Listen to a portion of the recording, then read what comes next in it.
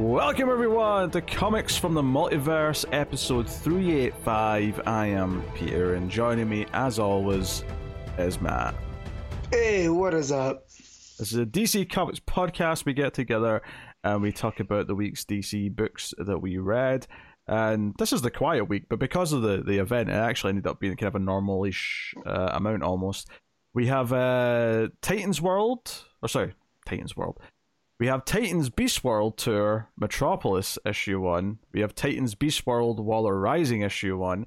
We have Batman 140, Birds of Prey 4, Shazam issue 6, Poison Ivy 17, Batman Santa Claus Silent Night issue 1, Blue Beetle 4, and I've got Patreon books to do this week, so I'll be talking about American Vampire Second Cycle issue 2 and Batman and the Outsiders issue 9, which is the talking point of the week because it's the debut issue of Cold Snap, so more on that later, but very important.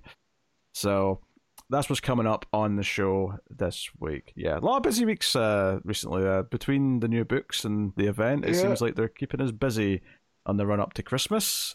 So, well, let me say, there's two books that I wish I didn't read this week. So, and they both have very similar titles, I'm going to assume.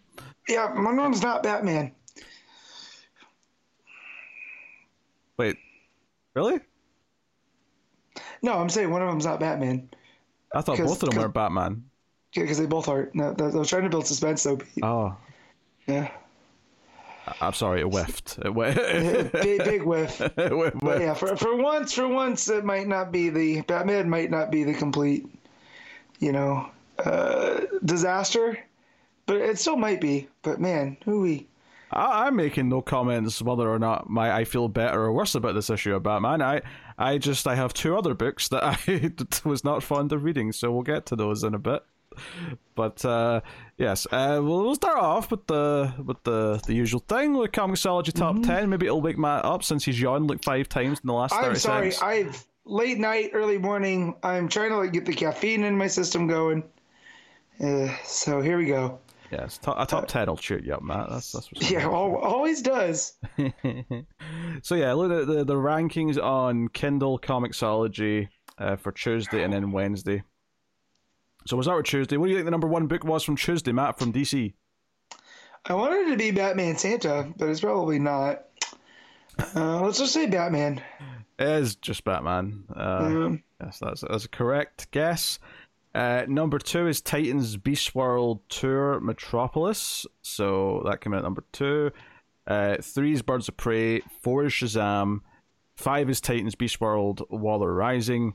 6 is Silent Night, the Batman Santa book. 7 is Superman 78. 8 is Fire and Ice. 9 is Poison Ivy. 10 is Blue Beetle. And that actually seems to be most of the DC single issues, unless we're including, of course, Scooby-Doo, Where Are You?, which is technically DC. But, I mean, obviously, Beast World did very well last week. It makes sense the tie-ins might do all right the following. But it is nice to see Birds of Prey and Shazam doing reasonably well. Not that I'd expect they'd go... There's not really much they could go under, because I don't expect them to drop below Fire and Ice. But no. It is what it is. So, yeah, pretty straightforward top 10 in this case. And then if we look at Wednesday, apparently there was a lot of trades and shit out that day. Right, where's the start of Wednesday? There it is. All right, what do you think the number one book was from Wednesday? I'm looking. I'm going to guess X-Men 29. I mean, that's correct. I was about to chastise you for using the same cheating hack every time, but I can't really argue when it got results. So, yeah, X-Men 29 is number 1. Number 2 is not a Marvel book. Number 2 is Transformers 3 by Daniel Warren Johnson and Mike Spicer. So, shoot, how come I'm not reading that? That is a great question. I don't know. But, I mean, there's usually at least 3 Transformers books going. Do you usually read them, or is it just because of the writer? No, because of Daniel Warren Johnson and Mike Spicer. So that was the team that was behind Do a Powerbomb. I see. I wonder if Optimus Prime's jobbing people out. Is he? No? He's always going over, brother. I'm trying to think of a wrestling pun that mixes with Transformers, and nothing is springing to mind. Diesel was right there. Yeah, I suppose, yeah. You know. Yeah, even that's borderline, no, I don't. Yeah. The Transformers need fuel, like a regular vehicle? I don't think so. I don't know, because you feel like it would be their blood, right? Yeah, I suppose. I believe it's Energon, though, if I remember the lore right. I know it's been a while. Number 3 is Invincible Iron Man. 4 is Amazing Spider-Man. 5 is Avengers. 6 is Alpha Flight, final issue of that miniseries. Number 7 is Daredevil 4. Number 8 is Thunderbolts, start of a new miniseries by Colin Kelly and Jackson Lansing. Number 9 is Sentry issue 1, again, start of a miniseries. And then number 10 is Fantastic Four 14. So that's your top 10 from Wednesday. So, no Star Wars, right? Unless I missed it. Not in the top 10. Number 11 is a Star Wars book. There you go. That's just vanilla Star Wars. 14 Star Wars Dark Droids. So there's a few Star Wars books, but they're all out of the top 10, which I guess I'd really, for a time when Marvel first started publishing Star Wars books like a decade ago, they were big sellers, but it does seem like no, the staples of Marvel Comics now sell better than Star Wars does most weeks. And sports is called regressing to the mean. Yeah. So, they start out big, they'll have a big season, and then it'll drop back to average. It feels like what Star Wars is doing. But yeah, there was 2 of them on there, so I expected at least 1 maybe. So it was kind of a quieter week in Marvel. Oh, interesting. An Ultimate Spider-Man Omnibus Volume 3 came out. And I'm only saying that's interesting because back when I was still collecting physical hardcovers, I had Volume 1 Omnibus, and I had it for like years, and there was no sign of Volume 2. So I'm just happy to see that they eventually got to actually doing more volumes of that, because it's probably going to have a 4th, I imagine. How many issues are in an omnibus? Is it like 50?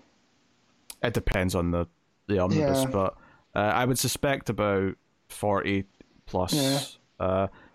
But because they already did like the Death of Spider-Man omnibus, so they did Volume 1, they did the ending, which was like a small omnibus. So I suspect the 4th one would close the gap, and the whole thing would be available in that format. But my days of collecting omnibuses that I never get around to reading are behind me. But that said, though, I did read Volume 1 of Ultimate Spider-Man. I enjoyed it very much. But hey, all right, so that's your Comixology Top 10. That's that done and dusted. We can get on to other things. For example, there was one more bit of movie news. The Superman movie keeps giving us little tidbits to talk about. Although this thing's not directly about that movie, more so just about the universe in general, and that is that Sean Gunn, yes, the brother of James Gunn, has been... You mean Calendar Man? has been cast as Maxwell Lord in the new DC universe. Deadline's article saying that he's not expected to appear in Superman Legacy, but he will be referenced, and then he will be in some of the other movies or shows afterwards. I mean, I guess it's someone he knows will keep showing up, because it's his brother. Yeah, and that's interesting, because I can see Sean Gunn playing like a goofy Max Lord. I don't know if he has the dark, but then again, I don't think we need telekinetic, mastermind Max Lord right away. To be honest, like even the one in Wonder Woman 84, like they got an actor who could do the menacing version of Maxwell Lord, but he was still played really goofy. So it is almost a shame that we maybe aren't going that route. Unless they're, I mean, Sean Gunn, maybe he wants to prove himself in a different type of role. Yeah. It's entirely possible he wants to go more serious with it, but... Yeah. I haven't seen too much other stuff he's been in outside of Guardians, when he's Kraglin, with the Ravagers. So, and he was Calendar Man in the Suicide Squad. So, yeah, interesting. I did see some rumors about a Jor-El casting that got me very excited. Oh, what was the rumor? That they're approaching Kurt Russell to be Jor-El. So I don't know if that would be in flashbacks. I don't know if that would be the Fortress. But I don't know if my marriage will survive Kurt Russell in a Superman movie. So, Why does she not like Kurt Russell? That's the story. She likes Kurt Russell perfectly fine, but anytime I've asked her if she wants to watch, say, Big Trouble in Little China or The Thing or literally anything with Kurt Russell in it, and she'll say no, and then I'll go, why do you hate Kurt Russell? And now it's become she doesn't hate Kurt Russell, she just doesn't want to watch it. It took us 3 years to finally watch The Thing after me doing this stupid gimmick. So, and now it's around. Okay. So if he shows up, then I will be very excited. I do love Kurt Russell though. Like he's a high point in Sky High, where he's essentially playing a Superman-esque character.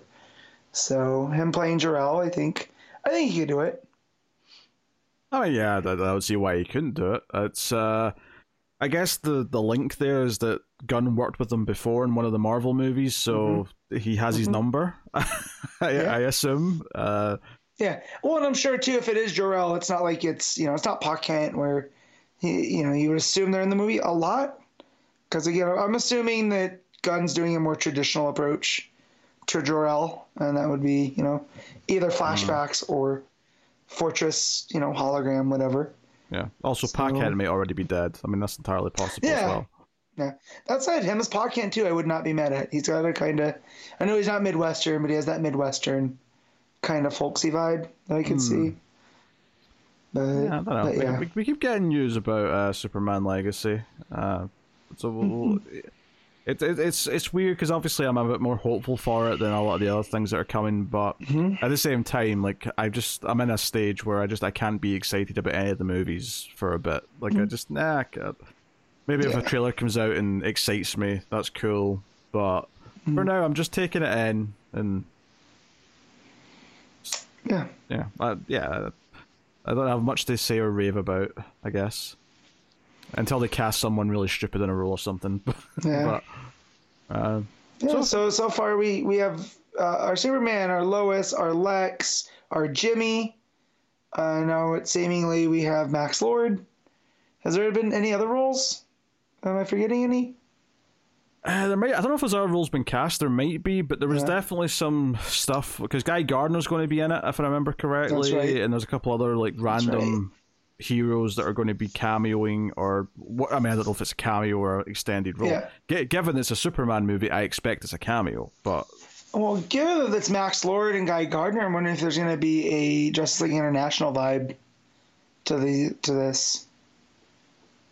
That's possible. Possible. We shall see. But yeah, that's pretty much it. That's the news. I guess everything's just kind of quiet just now because we're building up to Christmas. I feel like we've went several weeks now without any actual comic book news. I don't think there's been anything since the last solicits to even to speculate over. So well, there you go.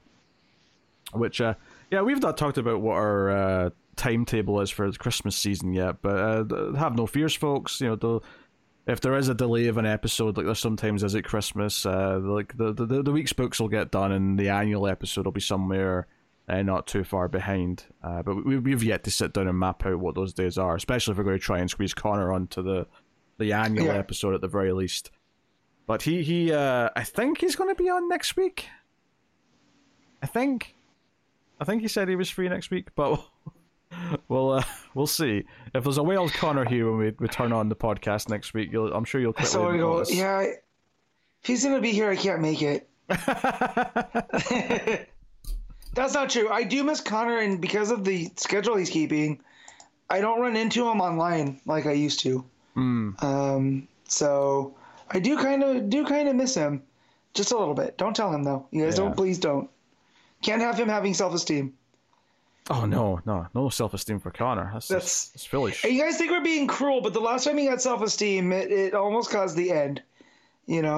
Like, we just can't. He's like a mythological being.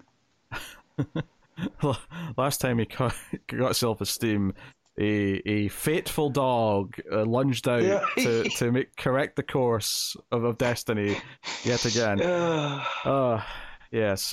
So funny. So we actually have a lot of books to talk about, so I think we'll just get into things. So we'll kick off with Titans Beast World Tour Metropolis, Issue 1. Various creators. We'll talk about who's on what story, because there's 3 stories in this as we go through it. And the last time we had some kind of event, it was the Lazarus Reign stuff, right? That was or Lazarus Rising was the name of it. No, it was the Nightmare stuff with Insomnia. Yeah, there was that, but like because Night Terrors kind of took a break, right? It wasn't like this, where I feel like these are where we're going to get a lot of the Beast World stuff that's not Titans and Nightwing. Oh, sure. The main story. No, but the reason why I'm bringing that up, though, is because I was absolutely... How do I swear? I was absolutely miserable reading all of those Night Terrors tie-in books. I didn't even like the main story of Night Terrors, ultimately, after a couple issues. But the tie-ins were... It was painful getting through them. And I think, by contrast, I really liked Beast World issue 1. I thought it's one of the best event issue 1s we've had in a long time. I was super into it. I'm looking forward to issue 2. I'm looking forward to the next Titans issue. This tie-in issue was a chore. It was pointless. I cannot fathom why anyone should want to read it. I have little recommendation to give. I have one. We get a fun Bibbo story. I knew you were going to defend the Bibbo story, but it's just there's just nothing. But it's fluff. It's a nothing. Yeah, it's a nothing story that could have been a backup somewhere else, like But also, Matt, can I just point out here as well? There's 3 stories in this, right? The first one at one point has an editor's note that says this takes place after Titans Beast World issue 2, and I thought to myself, that's strange, but okay. Then I got to the second story. There's an editor's note. This takes place after Titans Beast World issue 3. 3? 3, motherfucker? What? There's a swear jar. And then the third story also says after issue 2. So I'm like, we're getting this tie-in after issue 1, and all 3 stories take place after at least issue 2, and one of them takes place after 3. Like, this is nonsense. Why do it this way? Not that it seems to matter, because nothing in the story. Because I was worried it was going to spoil something, and it didn't. I don't think. No. But no, although it just why not wait until after those to drop this? Why now? Oh, because I could get Waller. The Waller one can happen. Like, we'll talk about that one when we get there. That's almost like a side quest to Beast World. This, though, because it's characters and the spores but also none of the spores, there's no consistency with how they react to people from story to story. So that was weird. Yeah. You think editorial would try to line them up to, hey, this is what's going on in the main story. Let's try to keep it into that. This feels so tacked on to what's actually happening in the main story. It's just an excuse to sell some extra one-shots with stories that have nothing of merit. They don't even feel like they're following the actual rules that the main story set up. So the first story, called Primal Pain, is by Nicole Maines and Steve Orlando. Now, Steve Orlando is a writer that I have a history of not liking very much. So that put me in a bit of a funk as soon as I saw the name. Yeah. And Nicole Maines being there means we're getting Dreamer. Yeah, that's all that means. It means we're getting a Dreamer, which is fine. I don't necessarily mind Dreamer, but so the one thing I do mind about Dreamer is how do their powers work? There's no clarity, and I feel like I've read every Dreamer appearance because of reading these tie-ins, and that episode, this story was so confusing with the stuff that was going on. Like, at a certain point, I went into autopilot. Here's the thing. I actually don't mind the premise of how this starts, right? The whole idea being is that ever since Lazarus Reign fell on her, her powers have been acting weird, where she doesn't have to actually go to sleep to get dreams anymore. She's just seeing visions of the future, sometimes just seconds before they happen. And that sort of is set up with her. She's having coffee with a friend, and that's all like being set up. And then there's fires around the city, but they're not really there. So Dreamer suits up and he's like, "Okay, I have to stop. I have to protect this neighborhood before all the fires start." And that's the story of the thing. But from there, it did start to get a little bit, I don't know, just kind of wonky, like keeping track of when we were seeing something that was in the future and something that's happening right now. Because once John shows up and Dreamer's saying, "Hey, John, this is going to happen. We need to evacuate." From there, it kind of became a bit of bit of a jumble. And honestly, at this point, I was thinking, what does this have to do with Beast World? That was my thought, like halfway through the story. And then it does tie in loosely because Livewire shows up in an animal form, and I'm like, okay, all right, so there's someone who's been infected with a Beast Boy starfish. Okay, there you go, or spores. They keep saying, yeah. So, yeah, we get them fighting Monster Livewire, which is fine. There's several pages of action. I found the art to be a little on the messy side, particularly with the layouts. I didn't think the layouts flowed very well. And it all just kind of builds up to the cliffhanger, which is Amanda Waller seeing Dreamer on like social media and going, aha, found you. And I was like, okay. Yeah, cool. Okay. Yeah, I liked Fiko Osio when he was doing Hawkman. That art, it was very good. It matched the kind of epicness of that run that Venditti did. Here, though, it just, like you said, it was jumbled, and the layouts were kind of messy and very chaotic, and not in a good way. Not like it was meant to make us feel like, caught up in all this action and kind of lost. And it made it for a hard read. That's right. At a certain point, I went to autopilot and just started kind of skimming. I get that, yeah. It's not the only art I'll be complaining about this week, actually, but it's the first one that I'm complaining about. Yep. It says at the end, Dreamer will return against Amanda Waller in Action Comics 1060, and I'm like, are you threatening me, comic book? Because this sounds like a threat. Yeah. Again, I don't mind Dreamer. I just, once Dreamer starts going through the dream world stuff, like, I just want some clarity, because I could see why Waller would see a benefit in Dreamer, right? You have kind of a precog at this point. I don't mind Dreamer as a concept, but all of the stories we've had of Dreamer recently, these little backups or tie-in issues or whatever they've been, haven't really done that much for me. They've just been fine. With this one specifically, though, like the fact that they're teasing a continuation of this in some form, that's not even related to Beast World, it's just something that's coming in a backup later down the line. I'm like, well, I know what backup I'm not reading.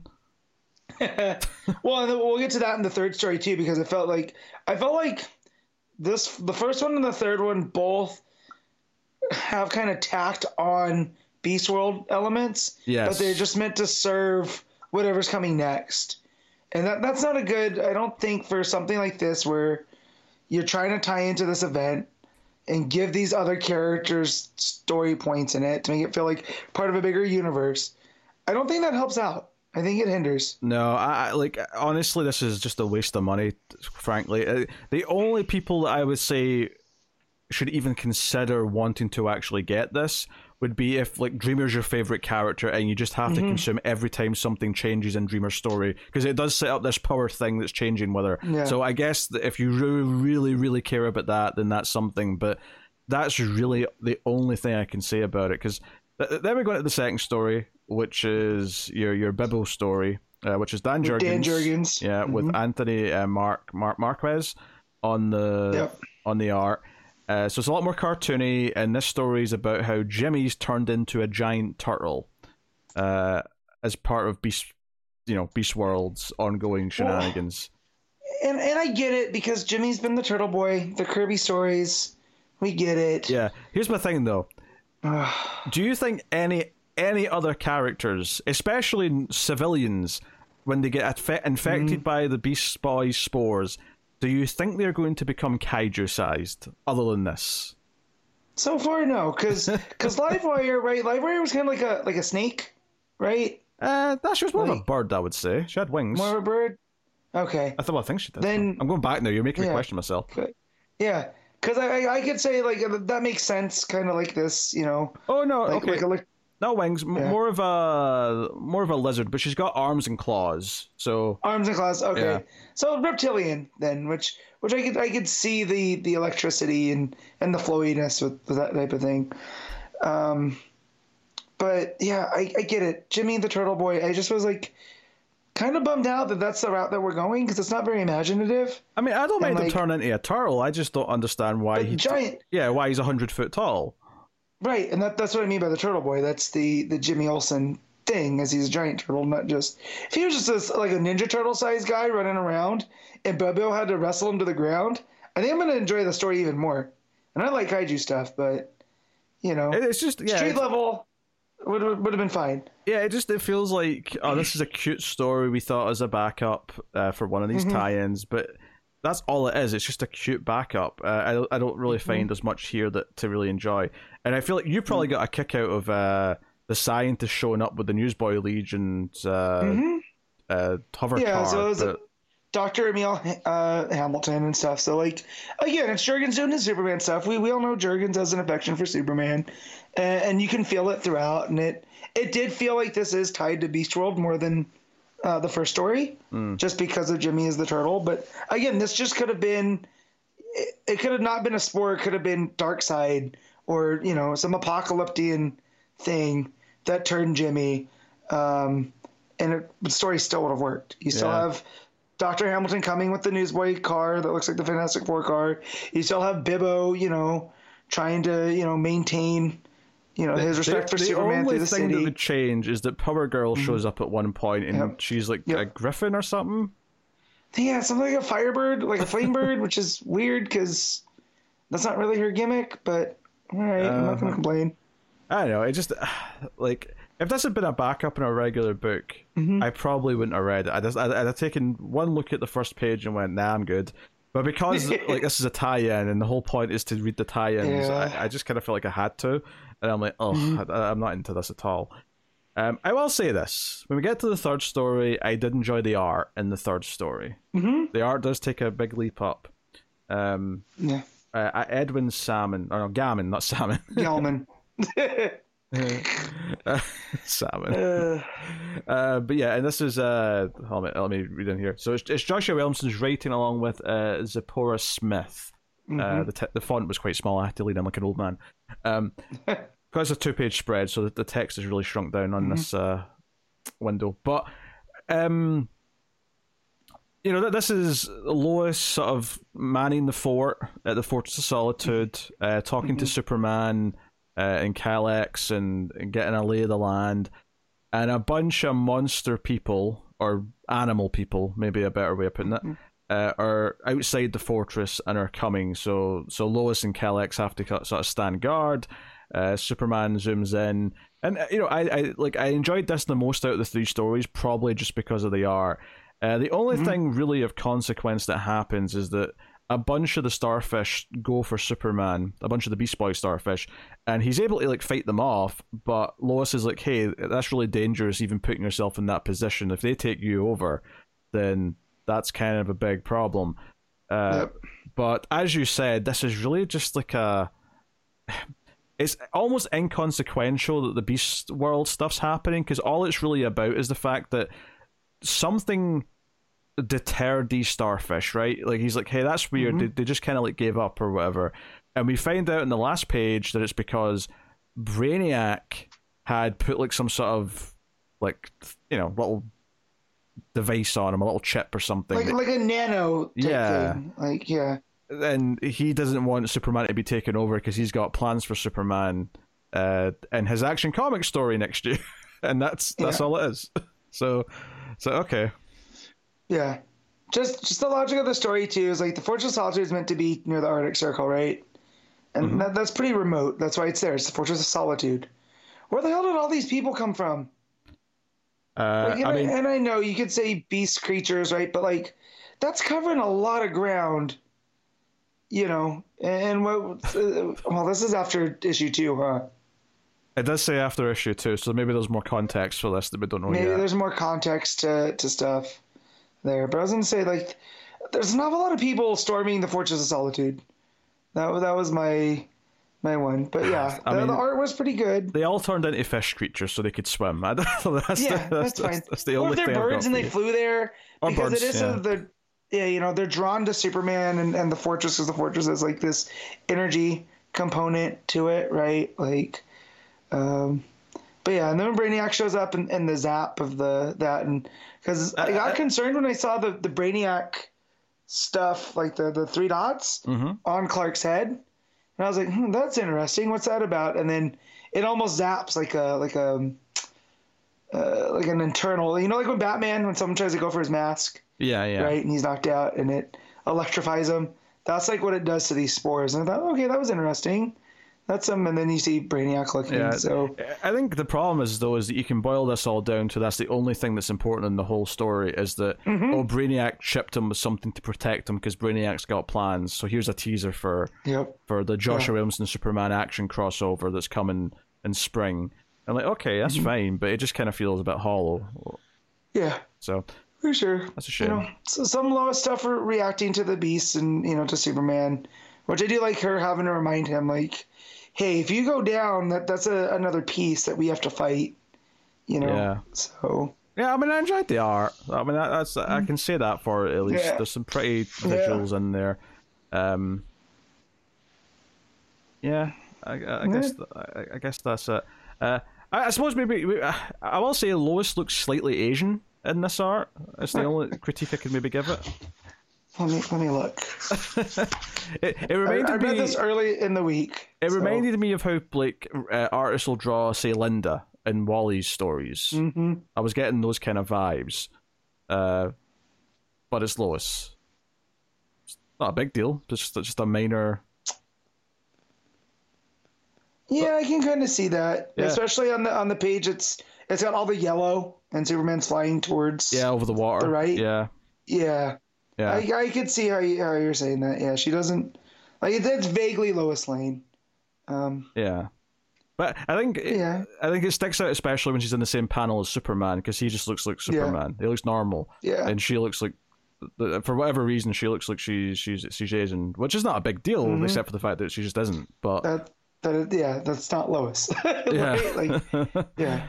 So I don't know what the the art is very pleasing to look at though, despite like maybe that little nitpick of someone looking slightly incorrect. But hey, oh god, who's the artist? It's very reminiscent of Lionel Yu. I can see that. Here. I can see that comparison. Yeah. It's got the way that the shading and the color works together and very clean lines throughout. But yeah, no, the art was the standout. This art on this story was the standout of this issue. That was otherwise, I was like, oh man, why did I read this? I mean, I know why, but like, definitely, I was like, I just wasted my break reading this at work. Cool. It was that thing as well. I was starting to read my books, and I was like, oh, I've got 4 regular books, but I've got the 2 Beast World like tie-ins, and I'm like, okay, so I'll start with those. And then I started reading this and I went, oh yeah, it's like a 40-50 page anthology style issue. Okay, well, I guess I'm glad I'm getting this out of the way first then. And then it just proceeded to be something that I didn't like for almost the entire thing. So, it was a real shitty way to start the week for the comics. I will say that. So, hey, there you go. That's World Tour Metropolis. Hey, the one canceled. The one upside to this is that maybe this is the bottom of the barrel, and that the rest of them we can only go up from here. Maybe not even this week, but we'll get there. Well, yeah. I mean, for ongoing weeks. But before we get to the next one, what are you rating World Tour Metropolis? So, because I enjoyed the second story a little bit more than you because of the Bibbo factor, I'm gonna give this a 5 out of 10. I can understand and respect it, but I'm giving it a 3. There you go. That's how I felt about this issue. I figured I kind of gauged you at around the 4, just so that's where I went little over. But yeah. All right, Titans Beast World Waller Rising issue 1, Chuck Brown writing with Karen Grant on the art. So this is not anthology style. This is just a big one shot, and you sort of alluded to this earlier that it's kind of a side quest, and it very much is. So here's the thing about this, is that it starts off feeling very separate to Beast World in that it's not really dealing with the Beast part of it. However, it is dealing with Dr. Hate. And I was having this feeling like halfway through that I'm like, oh, this feels like they're really going up against Dr. Hate in this, and maybe this might be essential reading. You know, whether or not I think it's well done, I'll get to that in a minute. But even if I don't like this, arguably this might actually have consequences and be relevant in something that's good to know for the main story later on, for whatever the outcome is with Dr. Hate. Yeah. Because the whole thing here is that Dr. Hates went rogue from Amanda Waller, and she enlists her nephew to go and track him down. Deadeye. And we get a bunch of other characters kind of getting involved, and notably all black characters. And the end of the issue kind of sets up that, oh hey, maybe all these black characters are going to form their own, if not team, then certainly some kind of like they said, a network. Yeah. And I'm like, okay, that's cool. That's all very good. However, any hopes I had of this having consequence were completely dashed, because by the end of this issue, all that's happened is that Dr. Hate's beaten enough, which, by the way, having him be beaten in any fashion this early in the story, when we're not actually at the big part where he's going to pose the threat to the main characters yet, is kind of weird. But also, the simple fact that at the end of the story, he's just back under Amanda Waller again, and Waller's like, hey, you work for me again, don't get out of line. So if I hadn't read this, and I was just reading the main story, I would just never know that he went rogue and then had to be reined back in. I would just continue as if he had just been working for her the whole time. This kind of feels how she got Dr. Hate to work. If we didn't know from reading the Tom Taylor stuff or the Josh Williamson stuff that Dr. Hate was kind of a character she created, it was almost like she found Dr. Hate and is forcing them to work for her. But that's not it at all, right? So no. It felt like by the end it kind of neatly tied it in a bow so that none of it mattered. So that none of it is going to impact anything in the main story, and I once again felt like I wasted my time.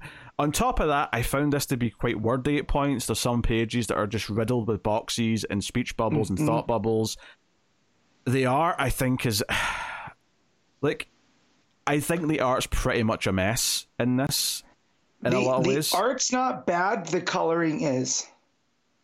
I feel like I can see that argument, because the thing that I was going to get to is that there's so many pages in this, especially once more actiony things start happening, where I was struggling to tell what was going on, because there was the way things were overlapping each other, the way the coloring's very aggressive. But I could get the argument that it is maybe the coloring mostly that's the problem rather than anything else. So I had to read this twice, because it did not sink in, because it felt like what I was reading in the boxes wasn't matching the art. So it wasn't sinking in. They weren't working in unison. So like this whole thing with Dr. Hate pulling from this other realm that's called the Kingdom, that's kind of like a hybrid of the green and the red. It's like another dimension, but it's relative to our world that the green and the red is. Yeah, right. It's And Dr. Hate is attacking these heroes to feed off of their energy, right? And then replacing them with these creatures from the green that are like, twisted versions and stuff. And it's just like a lot of the art that was going on the page wasn't matching the words on the page. And I was like, what is going on here? And then finally towards the end, everything starts coming, like the art gets a little bit more clear. And so I don't know if that was a choice, or if that's the choice. Why, what's the word I'm looking for? Like obfuscate everything and make it so unclear. Like it's like handicapping the reader for no reason. My thing here is that there's too many characters. I think there's too many characters to juggle, so we're jumping around a lot, and I think that makes it a tougher read as well. I also think that at this point, we've barely established what Dr. Hate can actually do. So all these weird things that he's doing in this issue, and the way the art's representing it with like all these like shadow demon monsters coming out of him to attack people, I feel like the main story's not established any of this yet. Yeah. So I just found myself getting confused as to what he could actually do and what he was doing, why he was doing it. I mean, we get that he wants to, bring out the Lords of Chaos, and he got a taste of chaos when Beast Boy did his thing issue 1, and that's why he's went off book and starting to do all this. But it felt like it was hitting me with a lot of big concepts. You've got this place, the Kingdom. You've got characters that are all being sucked there via Dr. Hate's magic or whatever. Bringing Vixen into the story is quite smart, I think, because Vixen, of course, is tied to the red. She's tied to animals. It makes sense that she could be a big player in the story. That's really cool. But and Black Manta is a seafaring guy, and they're starfish. Yeah, sure. Like there's reasons why it makes sense that some of them should be here. Like there's some logic to it. But as I'm reading this, and we're bouncing around all these different characters, and we get to a point where Deadeye's been tasked with setting off an explosive that'll kill the kingdom, but then he's convinced not to do that because, this is actually like a really natural place that's supposed to exist and we have to protect it from things like Dr. Hate and Amanda Waller, and obviously he makes that choice by the end. I felt like this issue threw a lot of big, heavy concept things at me and didn't do an amazing job actually making it like digestible as the story plays out. You know, like I was having to stop and just think about what it was saying to me constantly, just to keep my finger on the pulse of what the actual progression of the story was. I felt like I was actively having to work the whole time just to sort of keep it in my head. Okay, this is what's happening here. These are these characters, and they're jumping over there, and now they're all working together here, and they're going to fight Dr. Hate. And honestly, one of the big problems with the art, which I don't think is a coloring issue, is that I found that Dr. Hate's helmet was so inconsistently drawn that towards the end of the issue, when he's lying on the table with Amanda Waller, like I got from context this is obviously Dr. Hate, but I didn't recognize him visually. I didn't think it was him lying on the table. The helmet at this point just looks like a generic blob of metal. Like I'm not seeing like an evil version of Dr. Fate's helmet here. So yeah, I just it's barely there. Like you can kind of see the eye stuff, but yeah, no, I get what you're saying. Yeah, the shadows they're too heavy. I had a very unpleasant time reading this. I thought this was much like the other one. I mean, I appreciated that at least was one big story that had a beginning, middle, and end, but it still felt pointless by the end, and I still found it a chore to get through because the art made it hard to follow what was going on, because the dialogue and narration was overly wordy at times. I just didn't enjoy the craft of it all that much. So I'm going back and looking now, and if like the page that's after Black Manta gets attacked by one of the spores, and he's growing up huge. And you go to the next page that has Vixen, and it looks like Deadeye, and it's just a mess of stuff on the page. And I feel like there's too many it's almost like there's too many layers at play here. Yeah, it's like they're going for like an explosion of sorts where everything's going up the way from it, but it's just like I don't even know what I'm looking at, really. Yeah. And so it was, the idea of this that I do like. I do like that it introduced this idea of the kingdom, which is kind of like a nexus of the different what were those called, parliaments, which is a great concept in and of itself. And but I don't understand why destroying that would bring about the Lords of Chaos to Earth. That's just one thing that was another unclear. Also, Deadeye, I remember that character showing up in it was the same Lazarus Planet issue that introduced the Vigil. But it did not sink in because I couldn't remember where I'd heard this character before. So being reminded here, and I just feel like the psychic powers at play here are a little bit too amorphous, like you have all these other characters, and it's him that's the one that, is having the most impact. A little bit weird.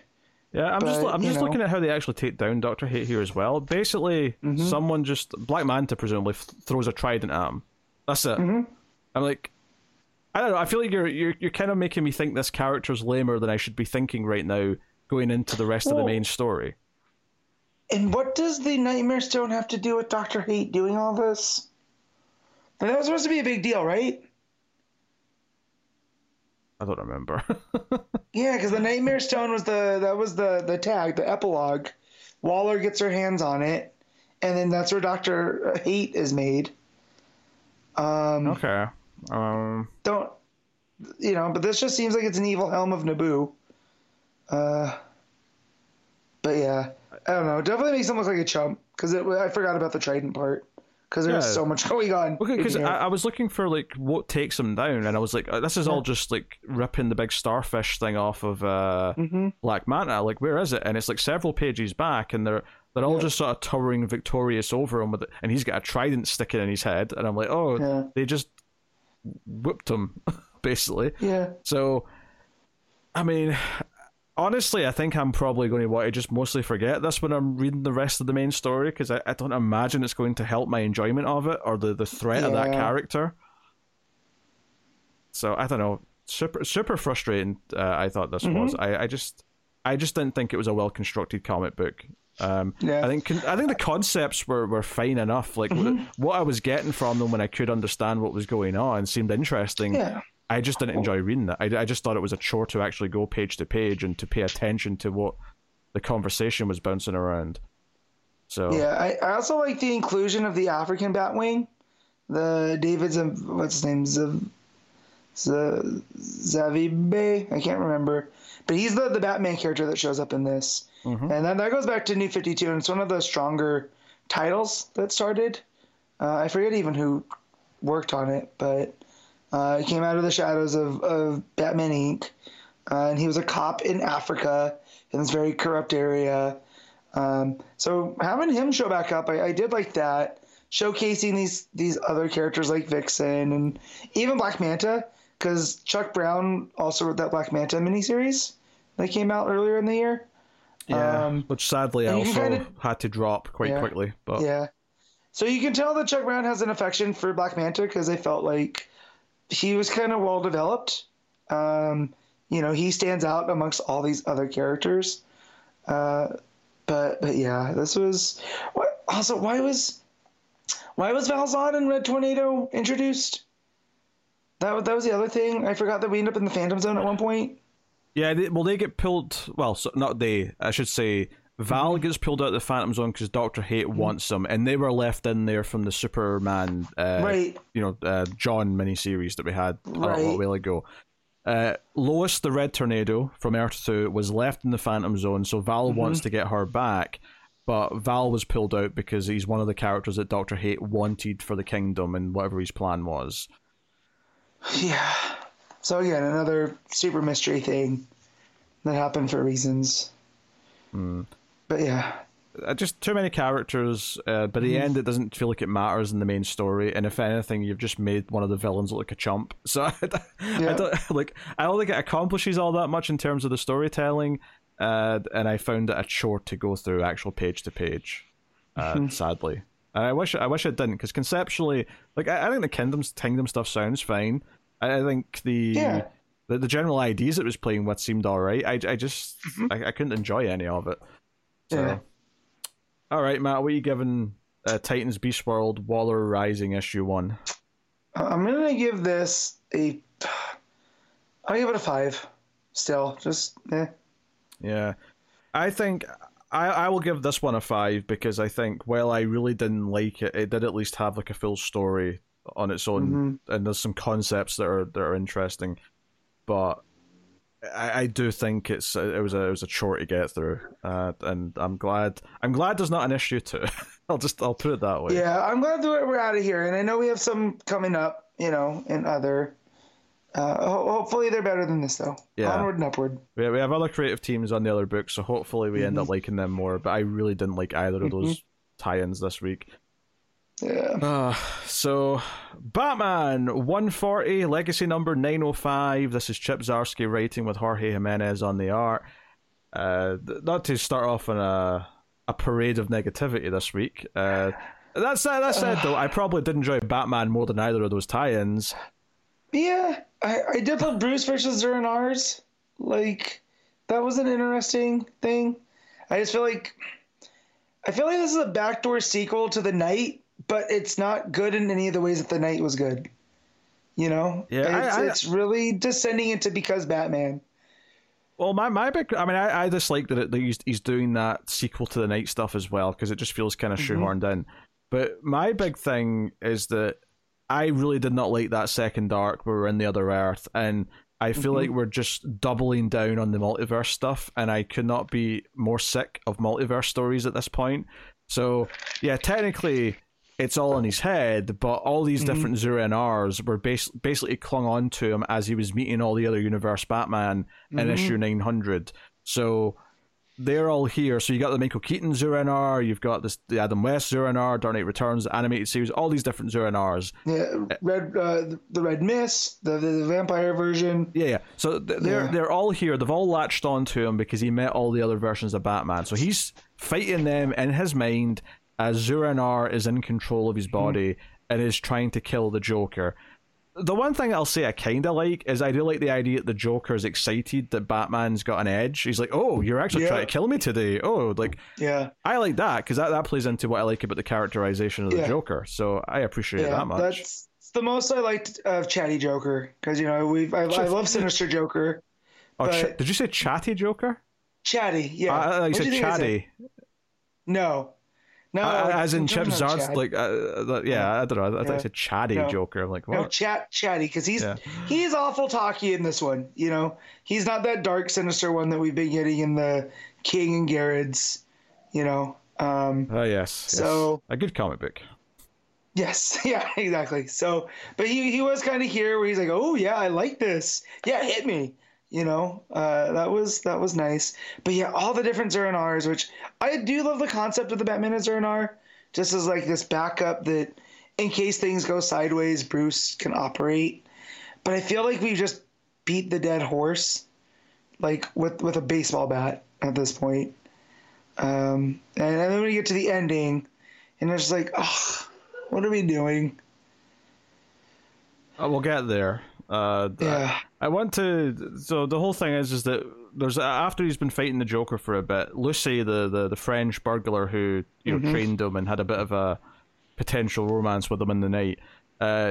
She's like, hey, Bruce, what are you doing? This isn't you. This darkness is overtaking you.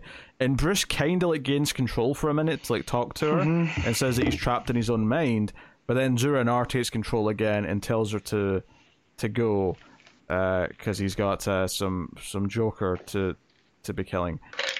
So, yeah, the big thing is that inside his head, Batman makes a labyrinth so that all the Zur-En-Ars get lost and can't find them. Which, okay, sure. My big thing here is I don't like the concepts that Zdarsky's playing with. Like, and it's almost like hard to critique in a weird way because I can critique some of it, and we've been doing that as we've been talking about the issues. But I think fundamentally, between like the second arc where he's in the alternate universe and then this story, I just don't like the idea. I don't like the idea of what he's doing, and it's making it very tough to get invested in anything. There's other things that are more not objective because they're definitely still subjective, but the stuff like not liking Batman's voice and stuff like that. Those are separate complaints, but this is the big thing for me. Is I just so. Anyway, how did this end? Because I don't remember. Bruce ends up Bruce ends up like passing out from fighting all the Zur-En-Ars. Yes. And he's just out of reach, and he wakes up and he's like on a table and he hears the Zur-En-Ar voice. Whoa, you're skipping over the big thing here, Matt. What? Batman Nightfall's Joker. Oh yeah. Zur-En-Ar takes full control of Bruce. Yeah, and breaks the Joker's back over his knee like Bane. Yeah. Oh, I forgot about that. I was like, why are you skipping that, man? That's a pretty big detail. Yeah, I know, because I forgot. Right? And then so Bruce like passes out from his struggle, right? And we feel like Zur-En-Ar's in full control, but then Bruce wakes up like on a cot, and he hears the Zur-En-Ar voice, and he looks into the Batcave. Oh, yeah, I remember. And now Zur-En-Ar has inhabited Failsafe, which that's back. The Batman Terminator. Which the groan that I let out upon this final page. Here's the thing, though. Logically, the Failsafe robot exists because Zur-En-Ar, right, Was it Zernar or Bruce that did this idea? That in case he ever goes too far, there needs to be something that can rein him back in. So I don't remember.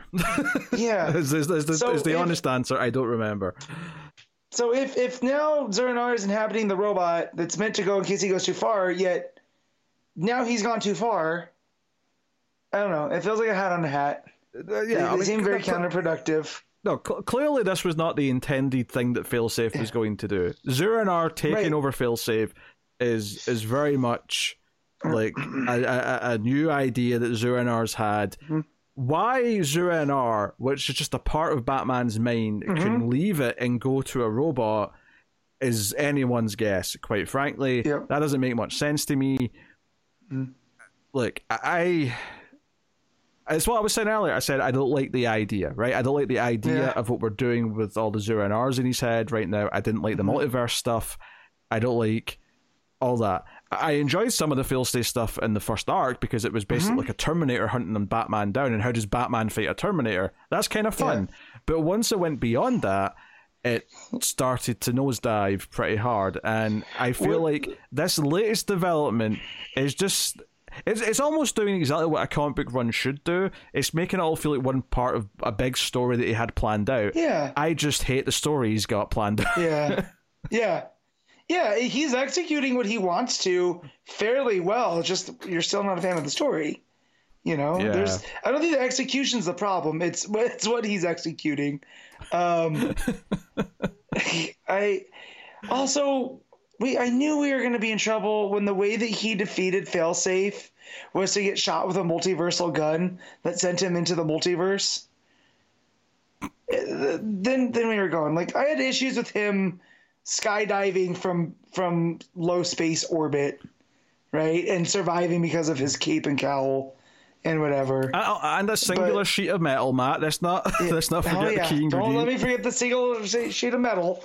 Little did I know that was it. I will say, Jimenez, this is no fault of the art. I feel like in the story is told very clear through the art, especially with the Zernar Batman. And it's cool that Jimenez gets to do so many different styles of Batman. The Batman 66 is very distinctive from, the Michael Keaton Batman. And I will give Zdarsky credit for kind of taking meta storytelling here. Like when Bruce tells the Michael Keaton Batman, well, at least I can turn my neck. Oh, I hated that. Right? No, I didn't like that? I hated that line. It was so forced. Like, I didn't mind it. Like, I am self-referential, tongue-in-cheek, and meta humor. I am so done with right now because everything is tapping into it and has been for the last 20 years. Like, the Marvel movies having to have all the little quips all the time, stuff like Deadpool being popular. I am so done with that sense of humor that this little meta joke of making fun of the nut turning your head was such a forced line to me. It's fine if it can naturally fit, but it didn't naturally fit. The idea that this other Batman from this other universe literally can't turn his head, and that's a plot point, is stupid. It's so stupid. And that's why it worked for me, just because it added a different layer to something that I wasn't... No, this is... Not that I wasn't enjoying it as much. This is nostalgia fan wanking. Yeah. That's what this is. This is, hey, we're going to reference Michael Keaton's Batman to pop you all, which is my problem with all this Zuranar bullshit, is it's just an excuse to have all these interpretations of all these other versions of Batman. You know what? Yeah. We all saw Spider-Man No Way Home, and it was a cheap trick in that made everyone convinced that was a good movie. And here we are in the Batman comic and we're trying to do it with that too, and I'm like no, because it overstepped the line for me. And I know this happened before when he talks about the toys, because I do and something along the lines of all my toys, right? And that's where so just the counter to that Bruce hits him with, that he can't turn his neck, I thought it was well executed there. And then the way that he takes out the vampire Batman, with the stakes, talking about, almost like he almost like there was a religious thing to it though too. So that was a little bit wonky thinking about it on the other way. But yeah, I just basically want to talk about Jimenez's art and how, despite the story being all over the place, the art's still pretty good. Yeah, the art is obviously very solid. Jimenez knows what he's doing. It's a credit that we instantly get who all these different versions of Batman are supposed to be. Mm-hmm. That's all very well done. Yeah. Do you know what? I'm glad you brought up that turn your head thing, because I'd forgotten about it, and you angered me as soon as you said it. I was like, oh, that's right. That pissed me off. We're Pete Zernar. I'm glad Pete you did. Zernar is going to come out. Yeah. That's my secret. Yeah. I'm always Zernar. Yeah. So I hate conceptually what this is. I just really do. Like Batman finding strength at the end, that he is more than just Batman, and that's part of what makes him who he is. Mm-hmm. That is a fine sort of capper to like what Batman should learn at the end of an arc like this. I just did not enjoy the journey. I did not enjoy what felt like a bunch of cheap, fan servicey things, and I just conceptually, I don't like this run. I don't like these ideas. They're just not what I want Batman to be doing or what to be. And you can put Batman in a situation that I wouldn't have picked for him, and it might still work. Like Jason Aaron's books only had one issue, Offworld, and I didn't love it unconditionally, but I definitely enjoyed it a lot more than this. We have a book later that we're talking about where Batman's friends with Santa, and it's better than this as well. Yeah, good. That's what I'm saying. Like it's not the circumstances; it's how you tell those circumstances, and. Yeah. So did you read the backup? Yes. Did you read the backup? You said it wasn't the execution, though. No, you just said it was the execution. Yeah. I'm not talking about this one. I've worked myself into a shoot here. Yeah, I don't want to talk about it either, to be honest. No, I did not read the backup, because when I got to the end of this story, I said, F this, I don't want to read any more of this book. Yeah, so it's Vandal Savage. He can't leave Gotham and still remain immortal. So he's going to start making moves. And he ends up with this super rich group of like power players, like power brokers in Gotham. And they all kind of know who he is. And it all adds up to them being upset that Selina was able to train all of those thieves to steal from them. So now them being the rich people of Gotham are going to get their revenge by flexing their muscle even more. And Vandal Savage is kind of going to be their figurehead in all of this. So it's almost like the kind of Court of Owls adjacent, where they're going to be trying to run things from the shadows. And Vandal Savage is going to be their guy, because he ends up one of the thieves that works for Selina ends up with them, and Vandal Savage crushes his head in front of everybody, and they're like, "You see, that's what we need." And let me just double check. And then at the end, so the main guy that he's talking to is this kind of looks like Deathstroke. His name is Leonid Cole. And he's the one that's talking to Vandal Savage. So at the end, after Savage crushes this man's head, they go back to the kitchen to talk. And he goes, I need to know how much do you know about that police commissioner? And it's an appointed position. So it seems like they're going to be making plays now towards Montoya, which I think is the biggest takeaway from this. Now is it's going to have Vandal Savage against the Question, which during the Rucka stuff was some of my favorite. So if it kind of touches on that, I'll be okay. The art is by Mike Hawthorne. So that's why I was asking if you had read it, because I know how much you love Mike Hawthorne's art. Was that sarcasm, Matt? Yeah, it was. Okay. But yeah, so it was. I would say I enjoyed the Vandal Savage story a little bit more than the Batman story, for whatever that's worth. So, but yeah. Okay, well, there you go. What are you rating Batman? This is a 6.5, and it's mostly for the Jimenez art. Yeah. I'll probably give it like a 6. Like I know I sound probably more negative than that, but after those other two books, and then all the things I really don't like about this, gave me a bit of a fire, and I regret nothing that was said. But yeah. Also, we didn't even really talk about, is this Joker actually dead? I'm just assuming no, because that feels like a big deal that's been glossed over if he is dead. But just in case they say next issue, oh, that Joker dead, only 2 left. Well, it's a good job we got 3 then.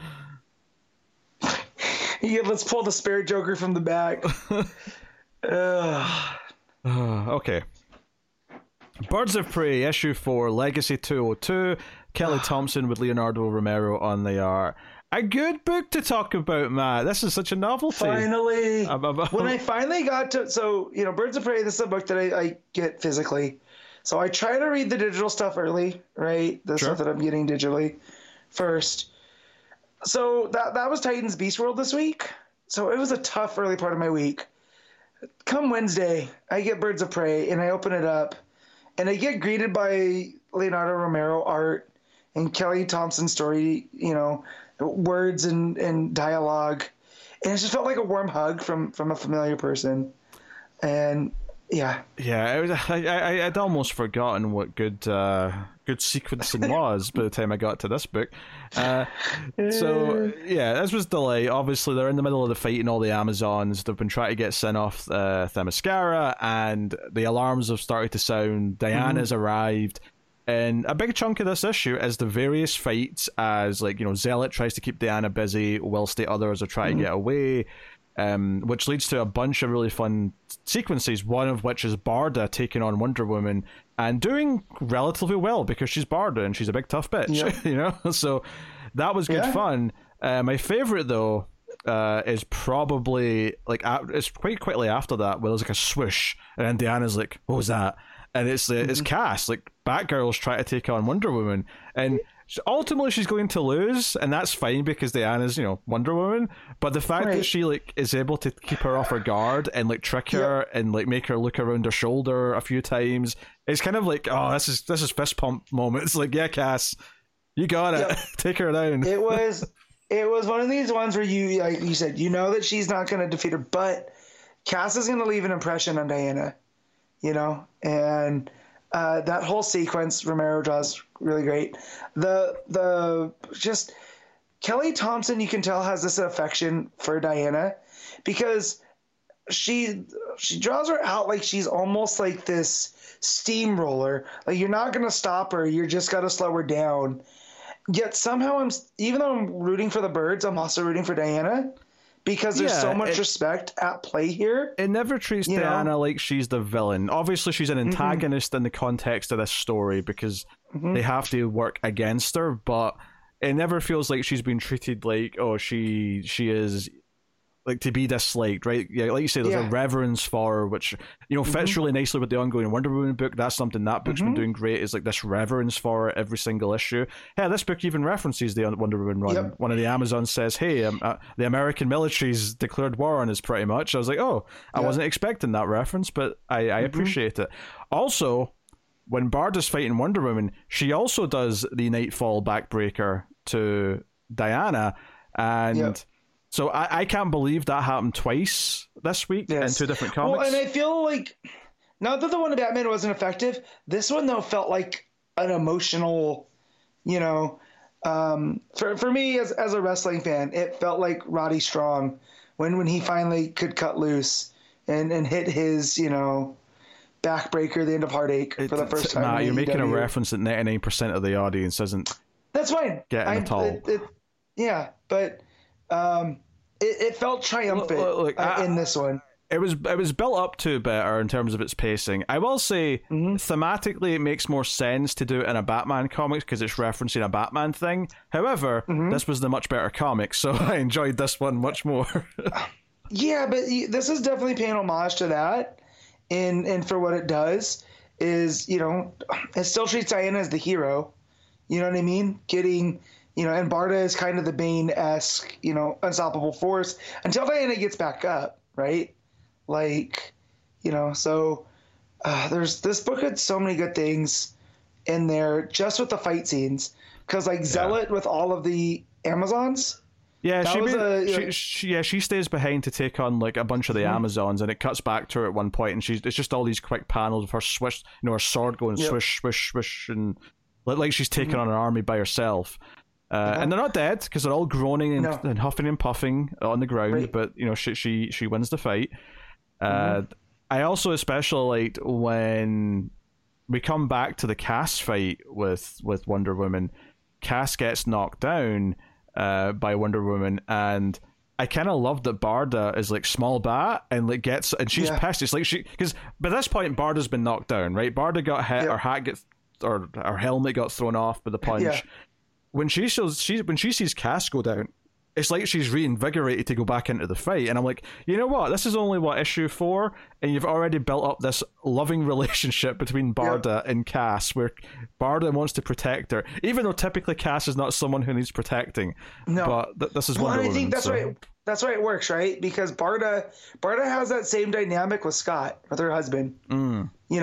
So this is someone that she has, love for in a platonic way with Cass. Is she likes the small bat because small bat is still scary, right? Even though she's small. So yeah, I thought that worked really, really well. Yeah, and that's Kelly Thompson with her dynamics. This is what encourages her to grab the lasso, and Barda has kind of a badass moment here where she says, I don't fear your lasso because Barda only speaks truth, and just walks right up to Wonder Woman, like holding they're both holding the lasso, right? They're both not quite having like a struggle of strength or anything, but just kind of they're both gripping onto it. And Diana asks why they're here. Barda kind of tries to fight it for a second, but explains that they're here to save Sin, because her being here will lead to Megara destroying the island and everyone on it. And of course, this is a good plot point because it cuts after this to like all the birds are in the jail cell, including Dinah, who's got like a muzzle on her face so she can't scream, which I thought was pretty funny. But she can still talk, right? That's what we're getting.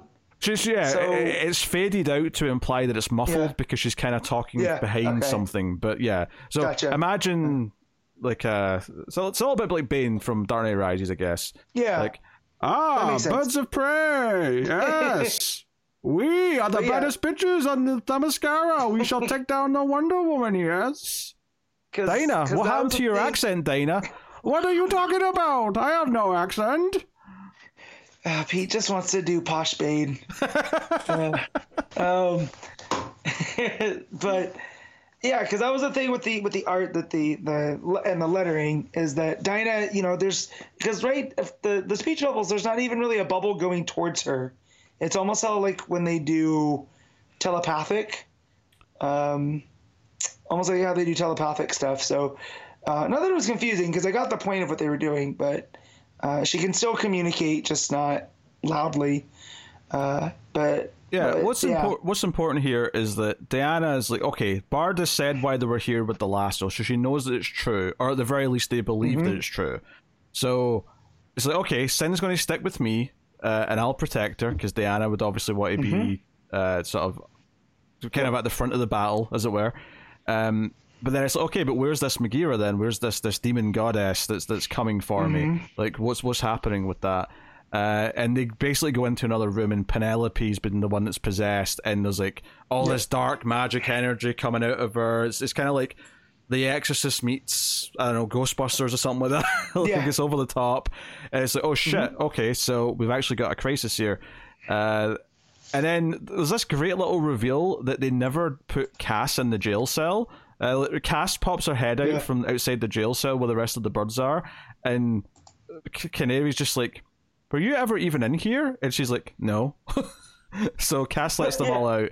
I got a good kick out of that. They get out of the jail cell and they see the explosion in the distance where this big Megara fight is happening, and they go running towards it. Diana gets tossed aside by the demon like she's nothing, which obviously is scary to them because, I mean, like you said, the whole issue, and even a lot of last issue, was building up the idea that we can't take on Diana. She's too powerful. So you have the villain toss her aside here at the start of the issue, or the end of the issue.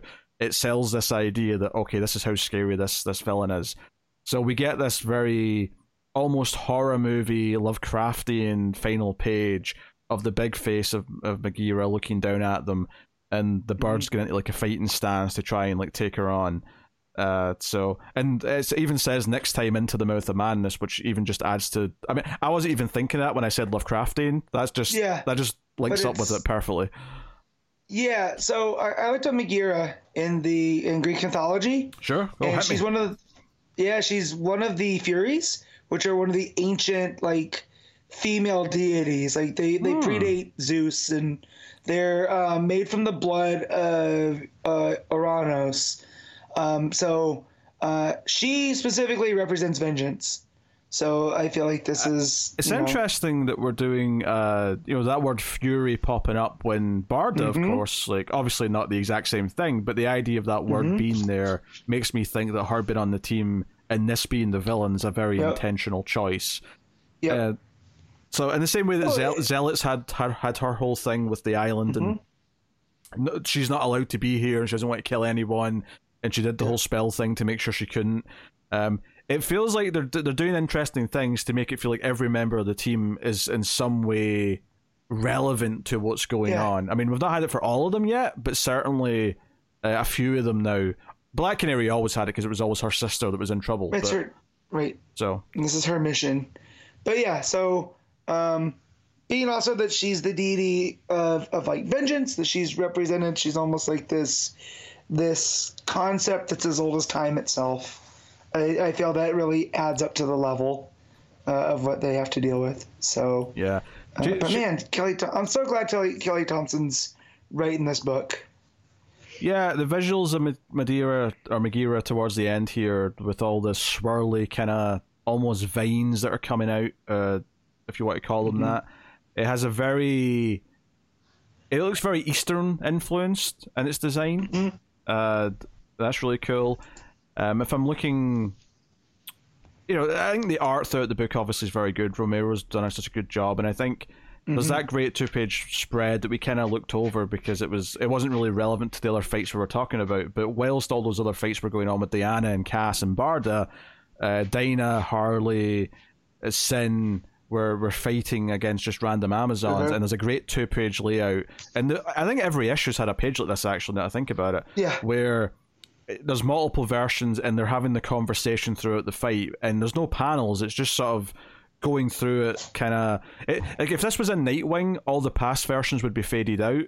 But in this book, they don't do that. They just have them all be there, but you follow the conversation going down the page. But when you follow it, too, because each of the characters gets closer from the background to the foreground. Yes. It makes it very cinematic because there's a flow here that as you read it, you almost feel like the camera's like tracking back, and you're revealing more things as we're going. And they do that purely throughout just the positioning of the characters and their speech bubbles. That's all that is.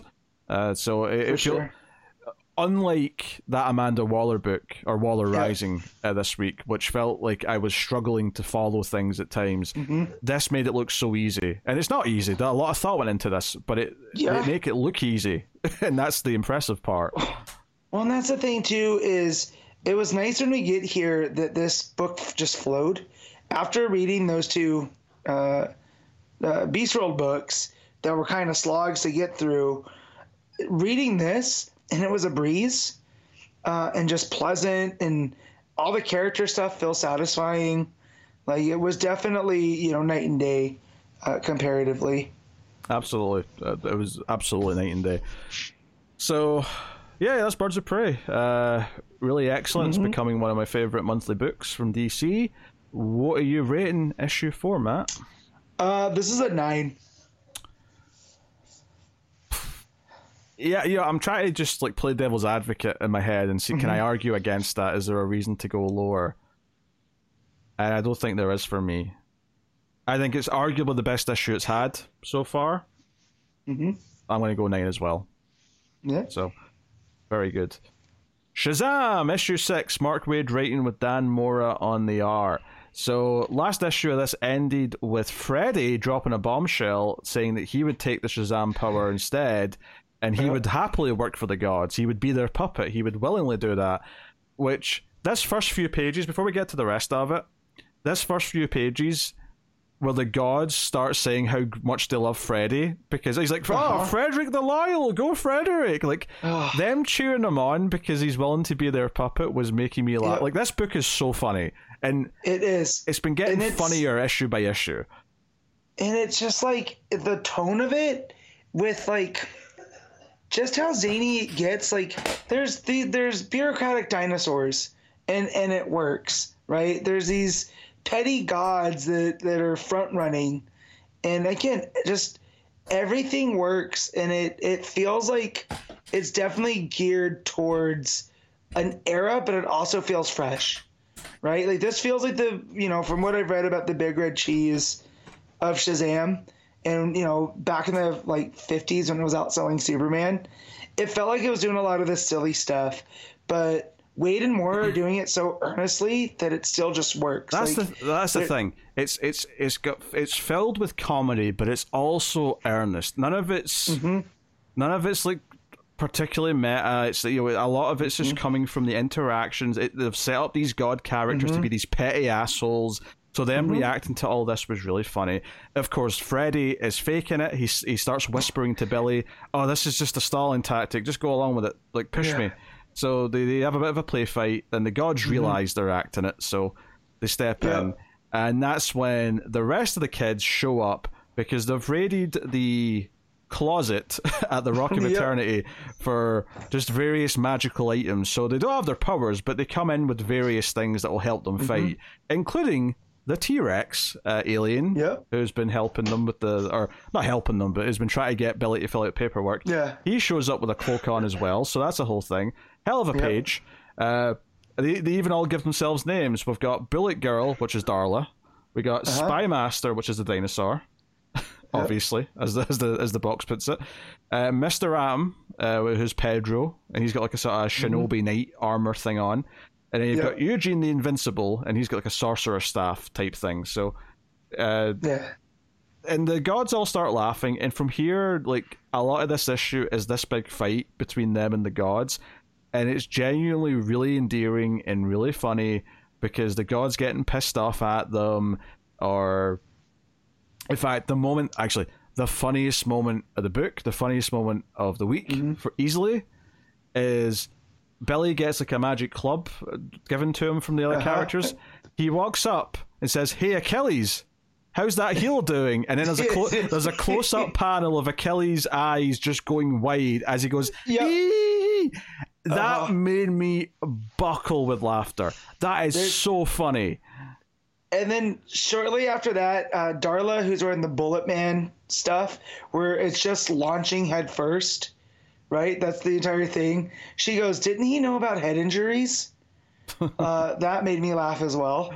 Yeah, and then Eugene turns Zeus into a swan. Well, it's a duck. It's a duck. Yeah, that's right, because he mentions he had turned into a swan once. Yeah, he's like, "No, you're more of a quack." So then he turns him into a duck. So then you've got, and I love this panel, it's angry Zeus as a duck pointing his feather and saying, "Cease this, children, now! You will stop this!"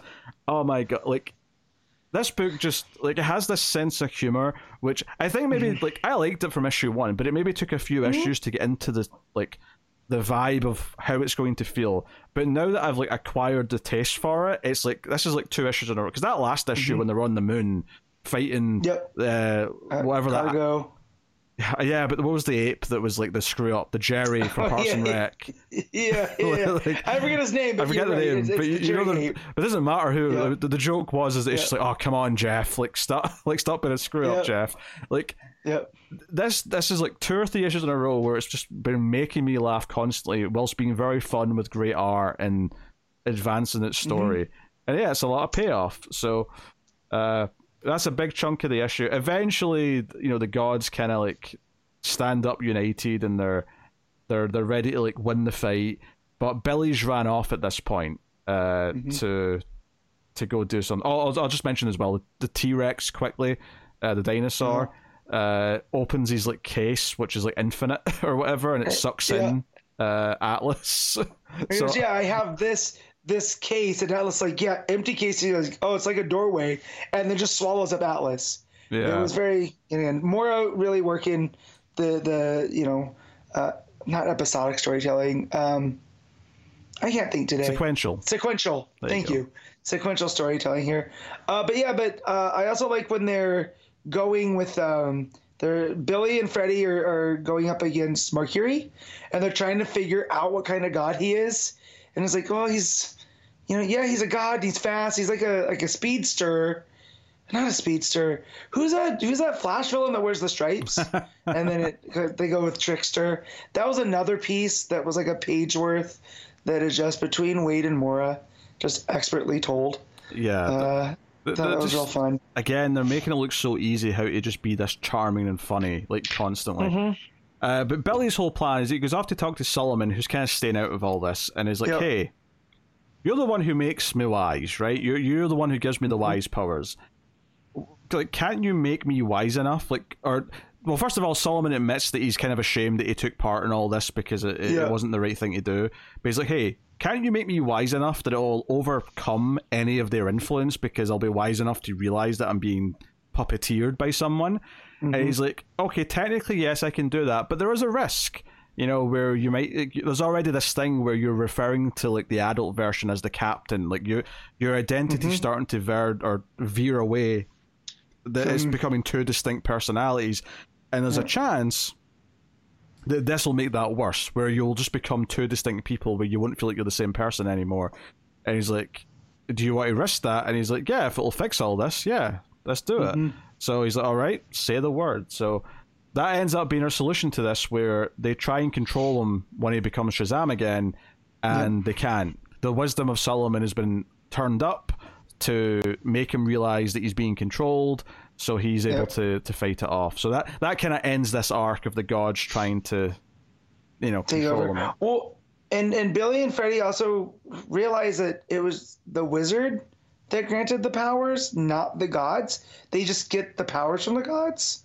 Yeah, they can't choose to change it to someone else. Yeah, right. So like, even if Freddy had agreed, they couldn't have moved the powers from him to, from Billy to Freddy, which I thought was curious as well. So there's something else at play here, with the wizard. Yeah, Shazam gets all snipey at them though and says, hey, yeah, the world doesn't care about you guys as much, but that's because you just expect to be worshipped without doing anything to be worshipped for. Maybe you should start actually trying to help. And just begrudgingly is like, okay, we'll think about that. Peace out. we're leaving. Boy. Yeah, so, which leads to an interesting thing where seems like they want the dinosaur to stay on, because he's really excited by the closet in the Rock of Eternity with all the artifacts and shit. Yeah, and because he wants to organize it because it's such a mess. Yeah, he's all about the order and the chaos. And Billy's like, hey, yeah, all right, we can hire you. So it seems like we're going to keep him around as a supporting character, which is awesome because it's fun having a dinosaur around. But it also leads into what we're doing next in the book, because he mentions there's a problem with all this, though, that I've been taking a while, so other dinosaurs are going to be coming to like see what I'm doing and sort of deal with all this. Cut to a bunch of dinosaurs in a spaceship looking for Billy's house. And then I think my favorite part of this is this, okay, find exactly where to go for this Billy Batson and we can take care of this. And someone's like, the form never got filled out, so we don't have the address. And there's just a panel of a dinosaur yelling, the paperwork piles up too fast. Do you know how hard it is to hold a pen? And that made me laugh as well. That was a great joke. Yeah. I think there's something really funny to me about an entire society that's built around T-Rex shaped dinosaurs, but they don't have a different writing instrument that's easier for them to use with their bodies. They're still just using regular pens, and that's what the joke is. And that's pretty funny. And they're wearing human-esque clothes as well, because when the one showed up at their doorstep, he's wearing a top hat and monocle and stuff. So like, and they're driving around classic flying saucers, that look like the 1950s. type thing too. So Yes. there's so much at play here, and yeah, they're called the Auditors. So and they're looking for Billy, and right they tracked the signature from Shazam, right? Yeah, but they don't go to Shazam. They incorrectly go towards Kandak, and Black Adam rips a hole in the ship and says, "What the hell are you doing here, you bastards?" And that's the cliffhanger for. I'm paraphrasing, of course, slightly, but yes, but Black Adam's not very happy that these dinosaurs have shown up. So that's where we're going next. It says next time the Captain versus Black Adam with space dinosaurs. Which this is the first time we've had Black Adam and the Captain together in a book in like years, right? Because they never really interacted in any of those Justice League books. Oh yeah, it's been a while. Yeah. I can't remember the last time they properly were together. It's been a long time, so that's pretty exciting. And we're, so between this and between Mary Marvel, right, the Josie Campbell stuff they're doing, like Shazam's becoming one of my favorite little corners of the DCU because they're just pleasant reads. And that goes a long way with me. The stuff that I look forward to reading because it's fun. Like, yes, we have books like Detective Comics that are just really good storytelling, right? But like this with the sense of humor and just the kids and the interactions between the characters, they're ones that I always chart high for me. Yeah, but there's a lot of craft here. It's just doing something different to, your Detective Comics or your Tom King books or whatever else. Yeah. It takes a lot of skill to actually have it read this easy and to be as funny as it's being. It's very charming and it is very feel good, and it's a nice counterpoint to some of the more serious comics that we're reading. And Mary's kind of in this in between place because she's in the Amazon's Attack stuff, where that is a bit more serious. So it does feel like she's graduated from the rest of the kids to being a sort of more grown up comic. Not that it's a super grown up comic. I just mean in comparison to the lighthearted tone that this has. But no, and obviously the art's phenomenal. I mean, I don't know if I've said too much. I mean, I mentioned the eyes widening of Achilles because that was part of the joke, was the reaction on the face. But all the stuff looks so good. It's kind of a weird issue because a lot of it goes without anyone in Shazam outfits. It's very, it's all these weird costumes the kids are wearing. But there's a lot of storytelling being done with the eyes and just the sequencing adds to the humor. It's there to help tell the stories and the jokes. And notably, the credits for this, and it has been this the whole time, I think, it doesn't say writer Mark Waid, art by Dan Mora. It says storytellers and then lists both of them.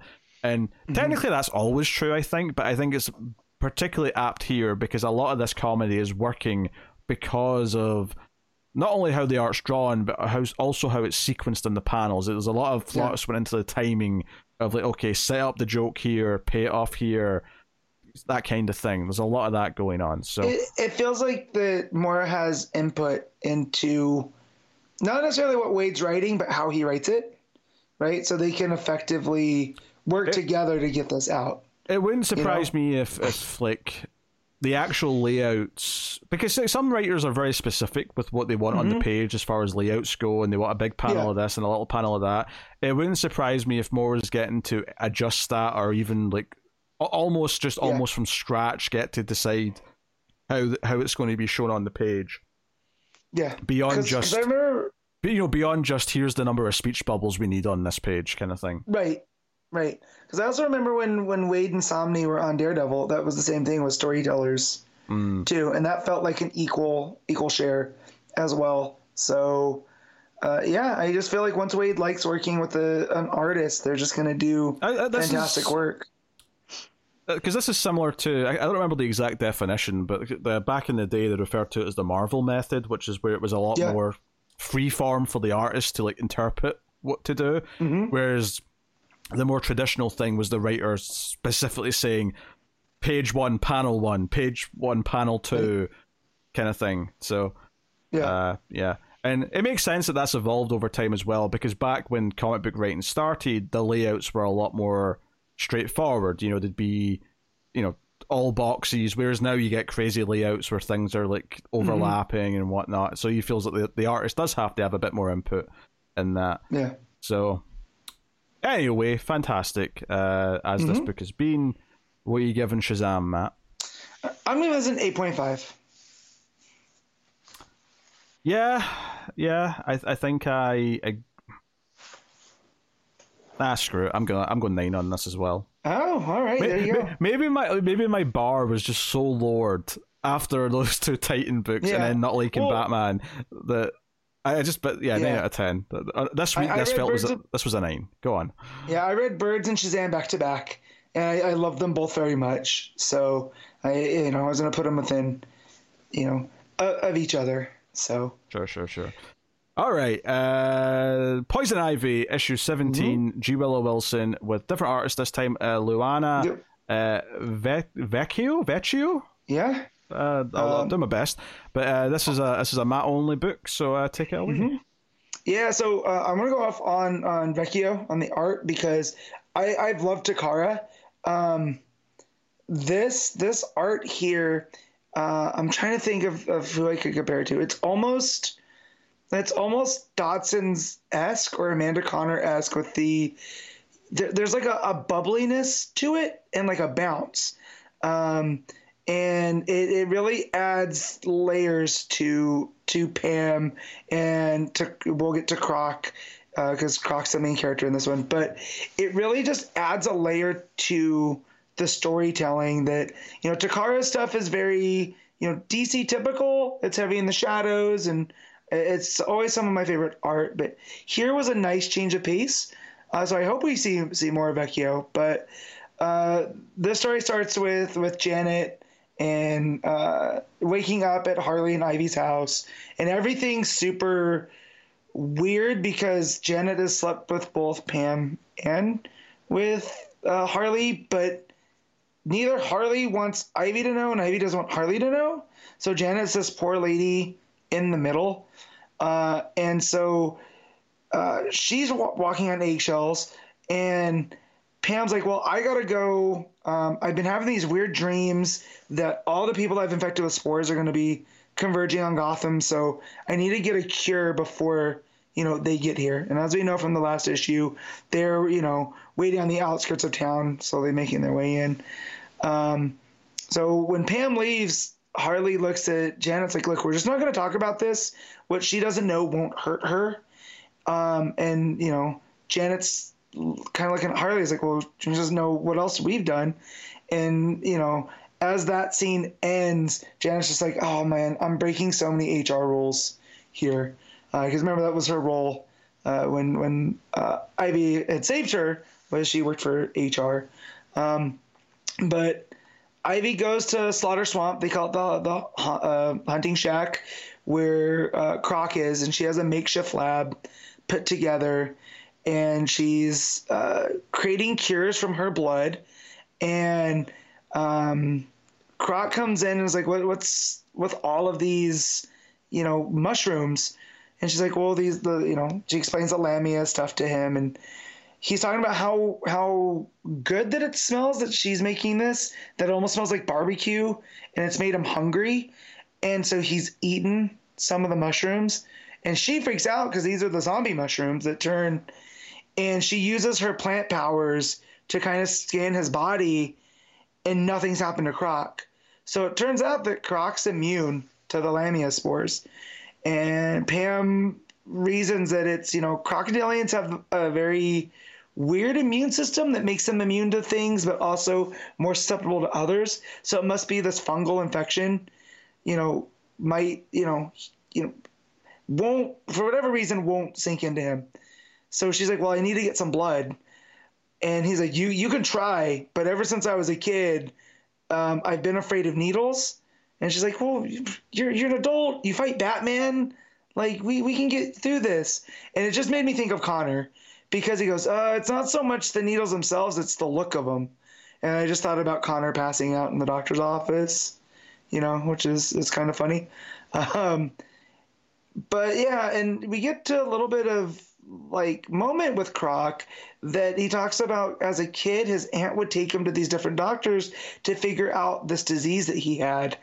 And every time they went, the needle would get bigger.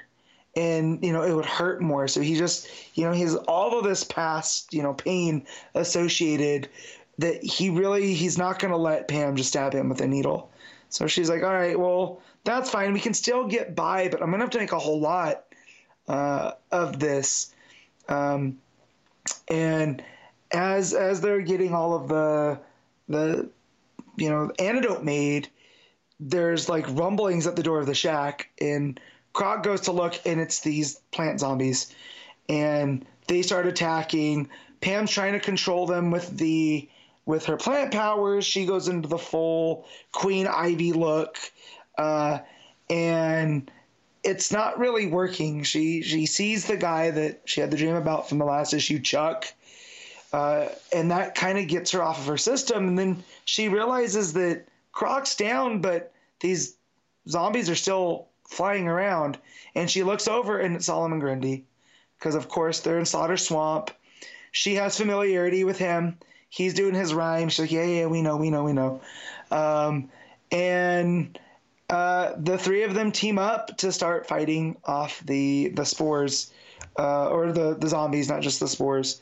And the issue ends with, that's how the issue ends, where they're standing a united front against the zombies in Slaughter Swamp. And just a lot of character building with Croc and Ivy. I really like their dynamic, because there is this, not quite Beauty and the Beast, because there's not a love thing, but like she's seeing a different side to him now, right? That she can relate to, because like she feels that she's the monster here.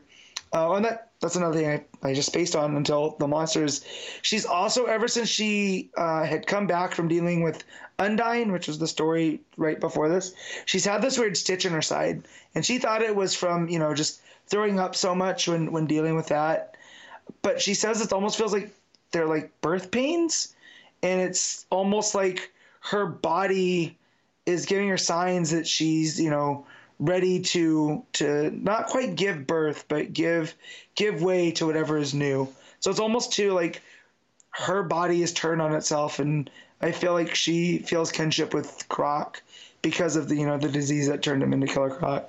So like Wilson is doing a lot of good work with the personal dynamics between Janet and Harley and Ivy, and then on the other side Croc and Ivy. Like there's a genuine friendship there. And again, the art by Vecchio is really top notch. Like, and again, it's different than Takara, but still feels in the same ballpark, except that it has like this bounce. So when we get to Croc, he's just like this big hulking mass, but he takes up part of the page, but it's never too much, right? He's like this imposing figure while also being non-threatening. So, it's a real tightrope to walk when it comes to drawing monsters like that, to make them still, empathetic, but also scary at the same time. So, really enjoying this Ivy run, these last few issues especially, because they've been doing different things with this zombie plant, mushroom virus. So, I will give this an 8 out of 10. Okay. Oh. Batman Santa Claus Silent Night issue 1, Jeff Parker writing with Michelle Bandini. I think it's Michelle. It's let's look. Michele. Yeah. Mikel, could maybe, be but Mikel, yeah, or Michelle. Yeah, it's. I think. Let's just say Michelle. Yeah. Hey. I'm looking at it now. Hey ho, we got a Christmas miniseries with Batman for December, which is a fun idea. Mm-hmm. So it feels like it's set kind of roughly in modern DC continuity, which I was not expecting. I was assuming it was going to be, and maybe it's not in continuity, but it feels like Damian's here. He's wearing his current outfit, stuff like that. But the story starts off with some carolers, most of whom are annoyed at the one guy who's insisting on one more song, which I thought was a little bit funny. And then these sort of bat creatures show up, these sort of vampire bat creatures show up and attack them. So we get Batman and Robin coming afterwards to investigate the crime scene. and there's something, you know, mystical here about the footprints and these vampire style bites. So Batman calls in Zatanna, and she investigates, and they get like an image of what these creatures are. They're called the Drog. Yep. Yeah. Also, yeah, from Norse mythology, they're like Draugrs, which in Norse mythology they're more like revenants. So like warrior zombies. Think the white. I know you weren't into Game of Thrones, but you're familiar with the White Walkers. I've heard of them. I believe George R.R. Martin based the White Walkers on or Draugrs. These ones are a little bit different because they are bat-like. So is that just because we're doing a Batman story? So he's trying to, you know. It could be. Yeah, okay. I'm sure the more this goes, we'll, you know, figure more things out. I got interested about here though, because I was enjoying it this far because I like Jeff Parker, and I'm excited to see Jeff Parker in a DC book again. It's been a long time. Yep. As soon as they said Norse, I'm like, okay, I see what kind of route we're taking to get into Santa here. We're not just going to do an immediate just sort of, you know, Tim Allen movie style Santa Claus. Yeah. This is a little bit different. And sure enough, they're chasing a Drog that jumps out, and a stake goes through its heart, and then they reveal Warrior Santa on his reindeer. Not just a reindeer. This is like an elk, right? So reindeer, I don't know if you've ever seen a reindeer in person. They're actually kind of small, which makes sense because when you hear the old "'Twas the Night Before Christmas," they say there was a large red sleigh pulled by 8 tiny reindeer. This thing's like a giant horse. Not only have I not seen a reindeer in person, because I don't think there's any here where I live. Got you. I'm pretty sure until an embarrassing age, I didn't think they were real creatures. I thought they were just made up for Christmas. Oh man, you didn't grow up going to zoos, did you? I went to a zoo once, but I don't think there was any. So you've reindeer. Never pet a reindeer? No, I've never pet a reindeer. Oh man, I got to pet a reindeer one time. It was real cool. I'm sorry, but it's one of those things where I assumed until I was probably in my 20s that they were like, you know, they were like unicorns. They don't actually exist. Yeah, they're just. Yeah, no, they are. So they're they're a specific type of deer. They're not quite actual deer. Up in the northern hemisphere. Yeah, I think I assumed anytime in a movie I'd seen a reindeer, I just assumed it was a regular deer, but they'd put on. they put it on the sleigh for Santa, right? Yeah. But yeah, this one's almost like an elk size. Like it's gigantic. Yeah, this is like a horse. This is like something you can ride into battle. That's what we're doing here. So immediately they do this thing where Santa starts calling people out by where they lived when they were kids. So he's like, "Oh, Zatanna," and he gives the address that she lived in as a child, and it's the not idea creepy that at all. Well, I mean, okay, out of context it's creepy, but it's this idea that he just knows where everyone lives as kids. And then, sure enough, when Batgirl and Nightwing like come out of the story and he meets them, he's like, "Yeah, Dick Grayson." And is this just Bruce Wayne's address that he gives Dick Grayson? It must be.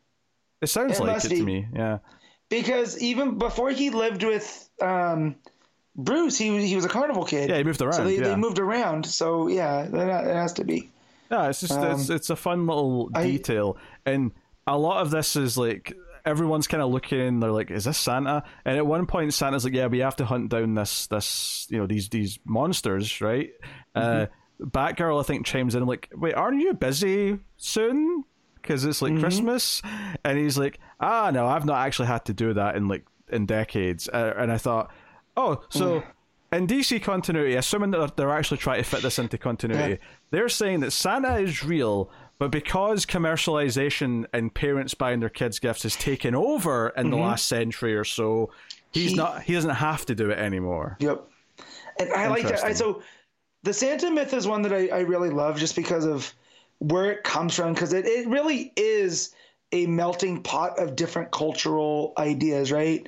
Just the name Santa Claus and Saint Nick. There's a lot of different religions coming into like. So the fact here that like this is a post-commercialization Santa. So what does he do? He hunts monsters.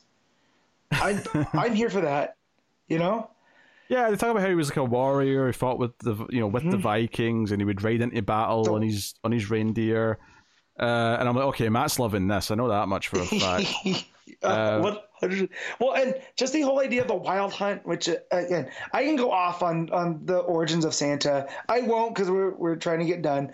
But the whole idea of Santa and the sleigh and the reindeer come from this Nordic concept of the wild hunt, which might have been just the Aurora Borealis, right? They would see the Northern Lights and around Christmas, and they would tell each other, "Oh, that's Odin on the wild hunt." But that becomes the Rainbow Bridge, at a certain point. The Rainbow Bridge, right? And this becomes Santa, traveling across the world delivering presents. So the way they tell this here is that he ended up stranded on Earth when everyone else went back, along with Krampus. And Krampus is not something that Santa wanted to slay, because ultimately, while he likes scaring children, he's harmless. He's not actually hurting them or anything like that. So they would go around and he would give out presents to sort of make apologies for Krampus scaring them. He'd make them toys. And that's kind of the backstory we get here of who Santa is. So, and then that builds up to one of the footprints matching Krampus. So Krampus is behind these Draug, who have never come to this part of the world before. They tend to not go much further beyond Northern Europe. So, it sets up the big bad. It sets up what they're going to have to deal with. There's a bit of a fight towards the end, because a big flower grows out of the Draug that's lying there dead, and who is it? It's Zatanna gets splatted with it, and they're trying to get this goop off of her, but it's just not coming off. But it ends with Krampus making his mission statement of like, yeah, you should have killed me, Santa, all those years ago, because I'm going to free all the where is it? Where is it? What was he talking about? The horrors. Yes, I'm going to free all the horrors, and Christmas will become a day of misery. Ho ho ho. So, I mean, I wasn't expecting this to be bad, because I like Jeff Parker, but I think I liked it even more than I thought I was going to be honest. Yeah, so I knew from the solicits we'd be getting, Batman and Santa, that they'd known each other, and Santa was kind of a superhero. We glossed over that part. When Santa shows up, Batman just says, "Hey, Chris," because apparently Santa's one of the people Batman went and trained with in his year or two of going around the world training with all the best. So I like to think that he learned getting into houses from Santa. That's what I'm gonna think.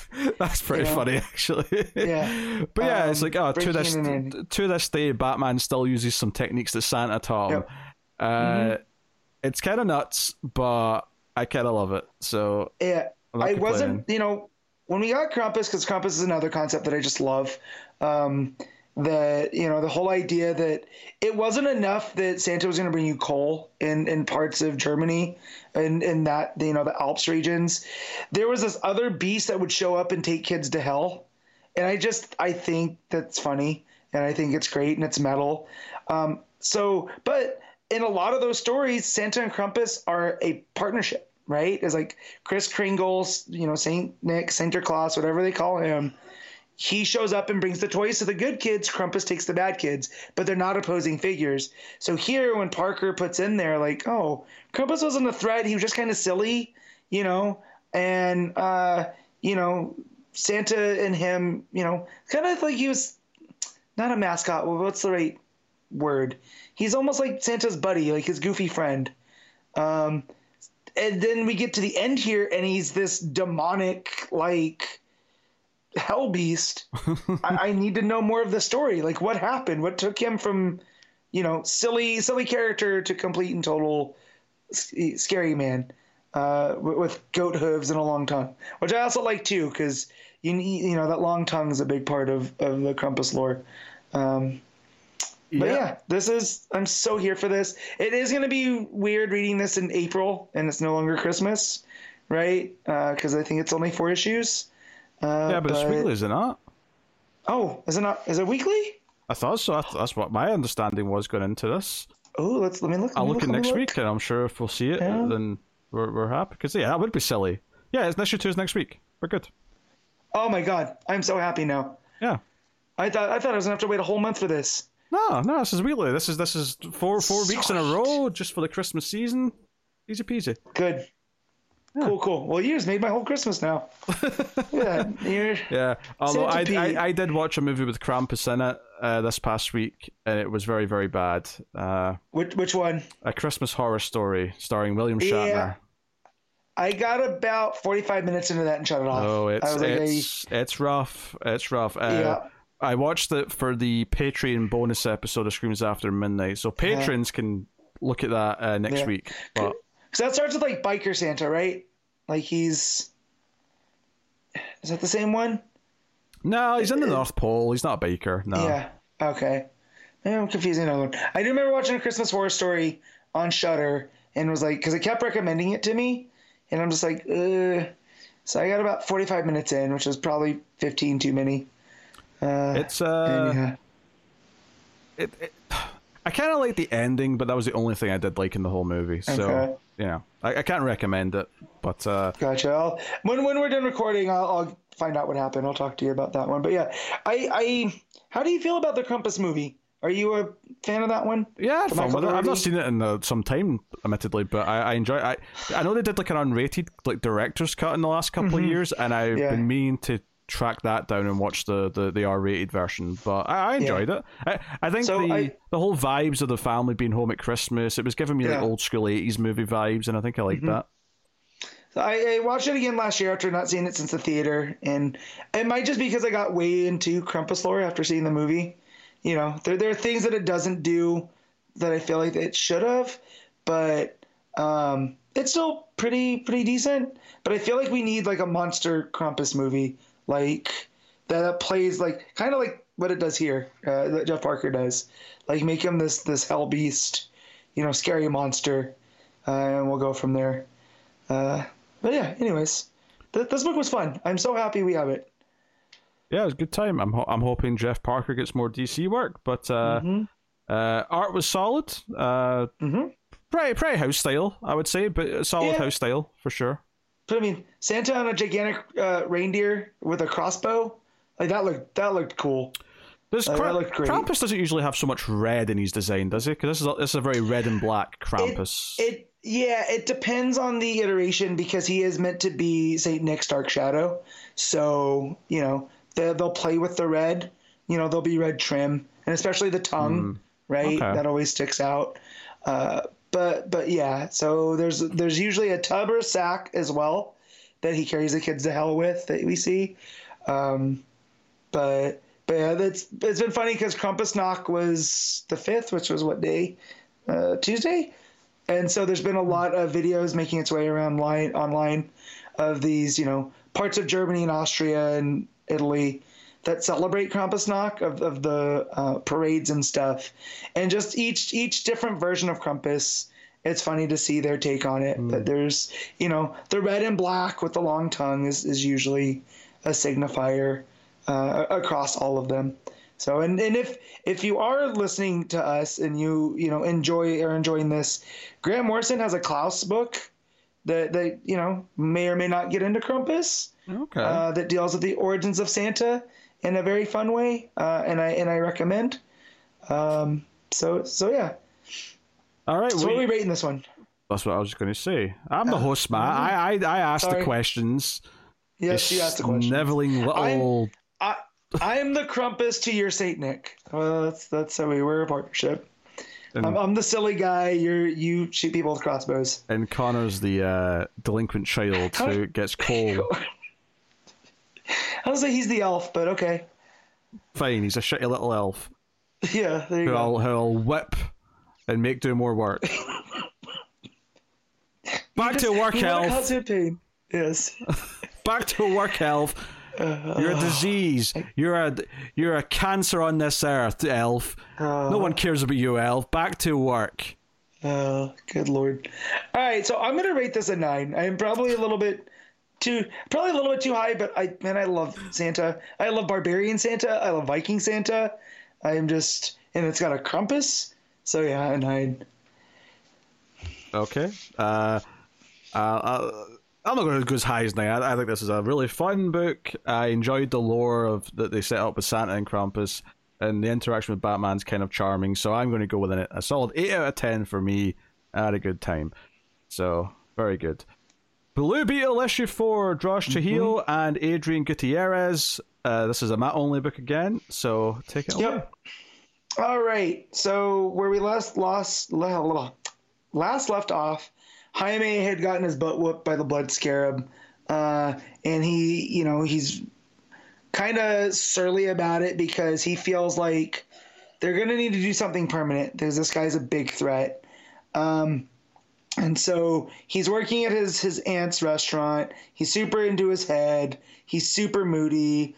And they're picking at him, but they're also like, hey man, you'll do what you can do, But when he finally leaves, they're like, oh, finally, he's out of here. And as he's leaving, one of the what were they called? They're not the Reach, but the other group of those same aliens. The leader's daughter comes by, and she wants to talk with Jaime. And they end up talking about how they want to live here, but they're tired of being treated the way that they are, and that they're called the Horizon, by the way. I just saw it on the page. But Jaime's meant to be the strongest of them, and if he can't offer them protection with Natita and Dynasties, they might have to find another way. And so as they're talking, she's really big onto the survival. She's like, well, I really enjoyed our date because they went on a walk as they're talking, and he's like, wait, what? And she's like, yeah, we're sharing intimate conversation. We're alone. And he's like, oh, sorry, gotta go. And he takes off to go talk with Starfire. Lex Luthor sends a gigantic bouquet of flowers to Cord's sister because of the beating that Cord has taken. And she's just like, yeah, me and Lex go way back. But wait, how did he send this from prison? And her assistant, Brenda, who's one of Jaime's friends, is just like, we'll get rid of them. And Cord's like, well, no, wait, I got this. And she takes the flamethrower out and burns them. So Jaime is talking to Starfire.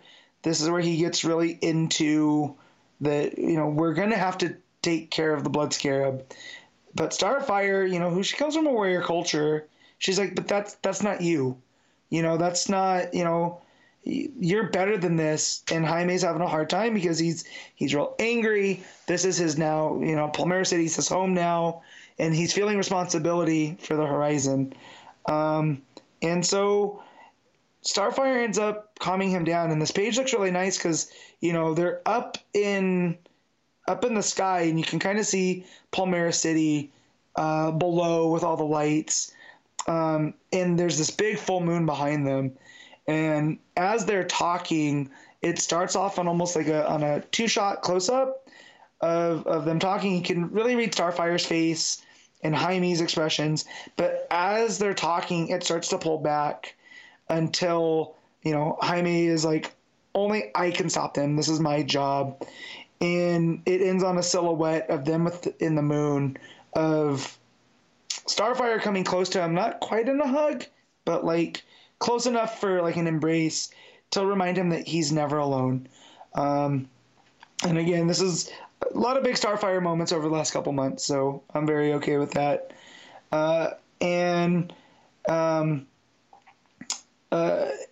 So that's where that part ends. I'm just double checking.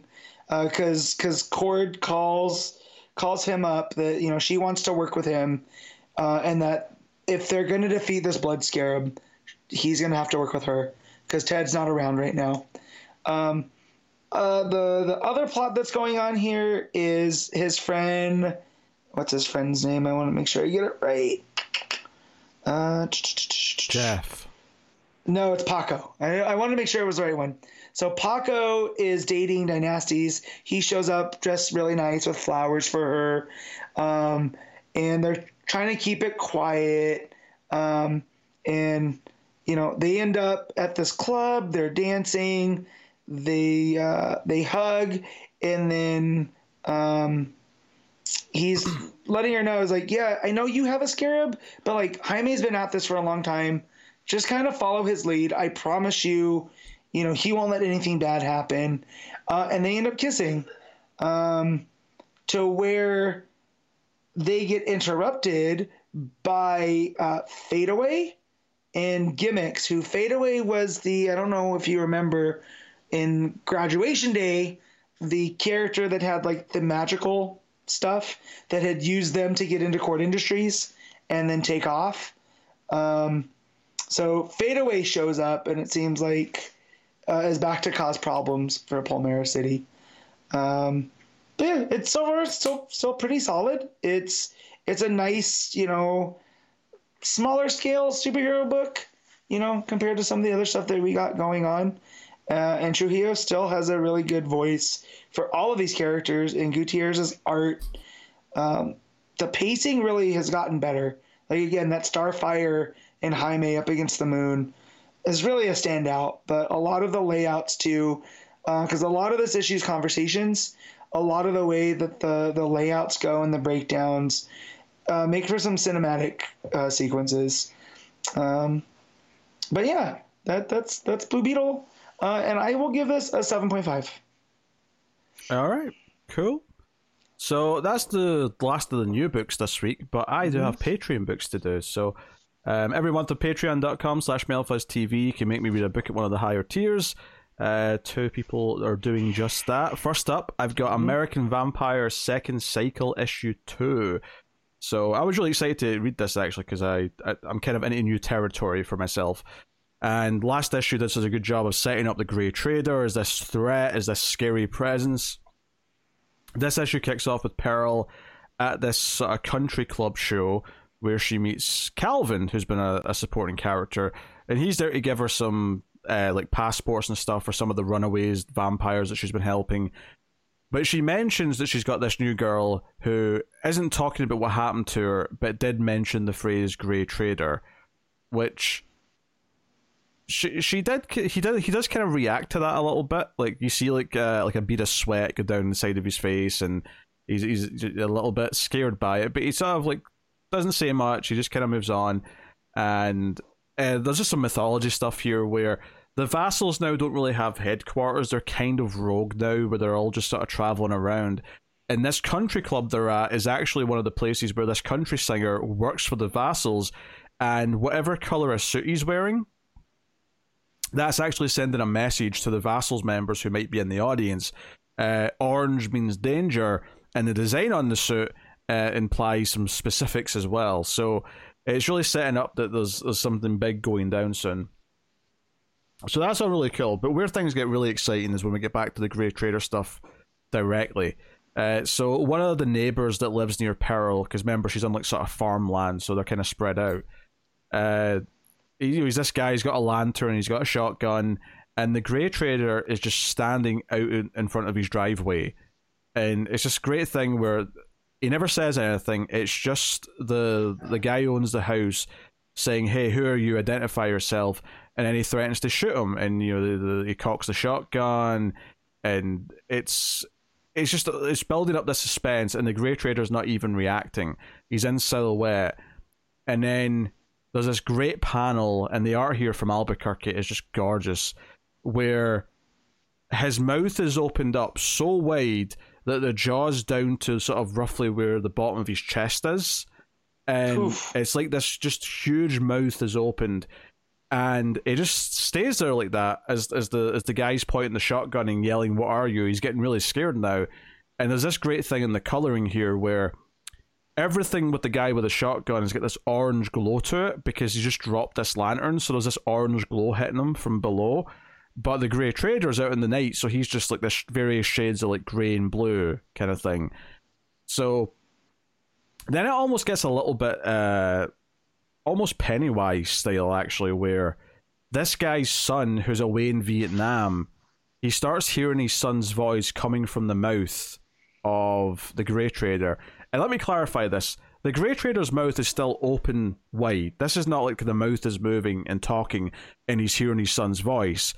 The voice is coming from within inside the mouth. it's like there's like an abyss in the mouth, and the voice is coming from inside, and it's saying that he's in there. He's saying, "Come join me, Dad. It's all right in here. You don't have to worry about anything." And you just sort of get these glimpses in some of the panels of like people like sort of cocooned up in goo, as if like he's keeping like people in here like trapped inside of himself. And the end of this scene is so powerful because the guy doesn't shoot the Grey Trader or try to fight back. He just gets sad and wants to see his son again. He's worried that this means his son's dead. So he just walks up and lets the Grey Trader's tongue go around his head. And it's clear that he's about to let himself be swallowed by the Grey Trader and go inside to this abyss, this other world that's inside the Grey Trader. It's so well done and so spooky, so atmospheric. I think you can read it as he's already consumed the guy's son, but I don't even know if that's true. I think he might just be able to do the son's voice to trick him into giving himself up. This idea of giving his own soul over to the Grey Trader, which at the end of the issue, when Calvin, very scared, phones Pearl and says, "Hey, I looked up the Grey Trader. This is serious. He's the first." And she's like, "What do you mean the first?" He's like, "He's the start of the bloodline." And I thought, okay, he's the first ever vampire. All the vampires have come from him, all the species. And I think that's still true. But then he specifically calls him the devil. Like, the Grey Trader is the devil himself. So it does feel like we're getting into the end game of American Vampire, because we're setting up literally, this is the furthest back we can go. This is the most evil, the most scary we can go. We're going to Satan himself.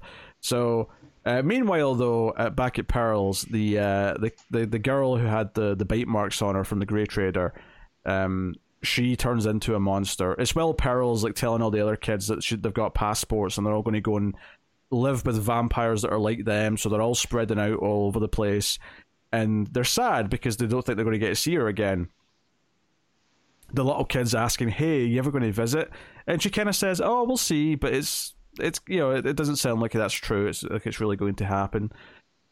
But they get to talking about Henry, and they're like, "Hey, like, why didn't you turn him? Like, what happened? Did you like split up?" And she's like, "No, I wanted to turn him, but he didn't want to." And it's just this kind of sad, reflective thing. Aww. I loved them bringing this up. It felt kind of sweet.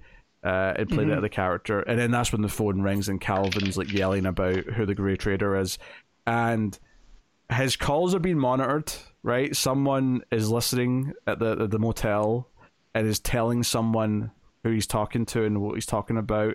And then some vampires come and attack him, so he's fighting for his life as he's trying to like continue this phone call. And as this is happening, the girl in the other room who was bit by the Grey Trader has turned into this big red super vampire. This is the best I can describe it. Full on monster movie stuff, and Pearl goes to fight her. And the final line is the phone lying there. Pearl doesn't even hear it. The phone's just lying there, and it says the bubbles coming from the phone saying, "I'm talking about the devil," and that's the cliffhanger.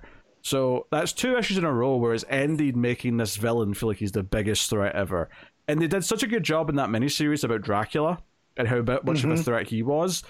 They're topping it with this so far, where the Grey Trader is just this otherworldly force. He's not just like a creature. He's not just like a violent vampire. He's something more than that. It seems like a force of nature for sure. Like, yeah. You're like trying to brace for the hurricane, and the hurricane's going to come no matter what. It's just, will you survive? For sure. Really good stuff. I think the art here is really good. I love the tone setting of like, because the first couple of pages is like the country singer like going out and getting ready for his show, and he's sort of saying, "God damn, it's an orange jacket today." And you don't really get the context of that until later when Calvin talks about the coding of the outfits and stuff. So it like that sets this really kind of cool, somber mood with them like talking quietly in the back of this country music club. And then from there, it just turns into pure dread and the way the Grey Trader's handled. So second cycle so far is very good. There was a big break, obviously, between the previous stuff and when this came out. And it feels like, like there was maybe some rejuvenation in the storytelling almost by having that break. And it feels really exciting, the story so far. So looking forward to see where it goes in issue 3. This is a very, very straightforward, I think, 9 out of 10 for American Vampire. So, very good. So that'll take me on to my other Patreon book. And I'm doing them both in 1 week because the last few weeks have all been so packed with books that this was just the one that made sense. So we're talking about Batman and the Outsiders, issue 9. So we were starting off a new arc here. And it may just be a two-parter because most of this book so far has never went beyond a two-parter. So it may just be 2 parts. But this is the Masters of Disaster, a supervillain team that's introduced. And interestingly here, the main story is shorter. It's only 15 pages, and then there's like a backup. Halo gets their own little solo story, which is its own little thing, which I'll talk about because it's got an interesting vibe. I'll say that. But this story starts off with Black Lightning questioning if he even wants to be Black Lightning anymore. He's questioning, does he want to be a superhero? Is he causing more harm than good? He's really questioning things. And we get the sense that these villains are looking for Black Lightning. For whatever reason, they want Black Lightning. And it's 2 of the members of the Masters of Disaster. And they go to a crime boss and demand to know where he is. And the whole team is there. And this is where we get introduced to these 5 villains one by one as they show off some of their powers. So the gangsters try to fight back, and we get to see them all use their powers one by one. First of whom, of course, which is set up because the gangster says, "Ice them, boys." And that's when Cold Snap gets his cue to come in and fire ice from his hands and make a little joke about being Cold Snap. I mean, he looks like a cross between Captain Cold and Cyclops of the X-Men. That's what his outfit looks like here in this first appearance. He's got the blue and the white, but he's got like a Cyclops-esque visor. I know Captain Cold kind of has a visor as well with those glasses, but this looks more Cyclops-esque the way it looks. So, people... Cold Snap's been a running joke ever since like the first 10 episodes of this show because he showed up in a Justice League issue way back early in Rebirth, and we've been cracking jokes about him pretty much ever since. It's funny to get this, and he's not introduced on his own. He's part of a team. He seems to be in a relationship with one of the other characters. I'll get to her in a little bit. But then we get introduced to Shakedown, who is this big guy who shakes people. He like vibrates them like an earthquake. Kinda, yeah. But he picks up 2 gangsters and just sort of shakes them violently, and seemingly, they're screwed. Later on, he threatens to take down a building by vibrating the building, so clearly he can do it on a big scale. It's not just people, but there's that. And then there's a character who I think I forgot what her name was as I was reading this, and in my head I was thinking of her as Windblast, but her actual name is Windfall, and she can send gusts of wind at people. Oh God, these names. Windblast I would argue is better. Yeah. Look, it's really tempting to make some fart jokes and all she's doing is farting to people, but it is what it is. And then we get introduced to the one who has like the fire or the heat powers. She's called Heatstroke, and she seems to be in a relationship with Cold Snap because at one point she falls into his arms and it burns his arms, and then they're all like, "Oh, sorry, love," kind of thing. So they seem to be in a thing together. Hot and cold, opposites attract, I suppose. I mean, Heatwave and Captain Cold are best friends, so Yeah. Then we get introduced to the last of the team, which is what's her name? She's New Wave. What do you think New Wave's powers are, Matt? If I don't tell you. Like tsunamis. She controls water. Oh, you're right. Yeah, very good. Boom. Very good. They introduce her by one of the gangsters calls her a punk, and she's like, "I'm not into punk, gentlemen. I'm New Wave." This is so 80s. Like I said, you didn't tell me. What's gone? Go ahead. What are you You saying? didn't tell me that Windfall's real name is Wendy. Well, I didn't know that yet, I don't think. Okay, gotcha. But that's funny. Oh my goodness. Yeah. Yeah, like, it sounds like I'm making fun of this, right? I enjoyed reading this immensely. I had a good time learning all these stupid names. You have to take it for what it is. The villains in this book have largely been quite comical, and that's okay, because I'm enjoying the progression of the main characters and their lives. I love that the book spends time on the characters outside of their superhero life.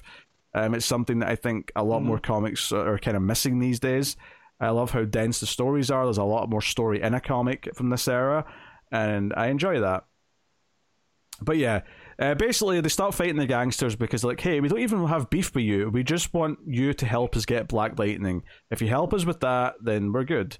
And that's the big introduction scene out the way, and then we go to like the various outsiders sort of in their day-to-day lives. Geoforce is enrolling in a post-grad course at college and is taken aback that it's so chaotic because the schools in Markovia are a lot more, I don't know, fascist, I guess. He's not used to everyone being all loud and, you know, all this freedom. He's not used to it. But he meets a girl and she helps him sign up because he's very confused about the process. We get introduced last issue or so to Katana running this bookstore that Bruce bought for her. So we see her actually selling a book to someone and talking to some of her customers. And then Metamorpho shows up and says, hey, do you want to go get lunch? Which they do. This was actually a neat bit of storytelling, though, because they specifically have in this scene the customer calls her Mrs. Yamashiro, right?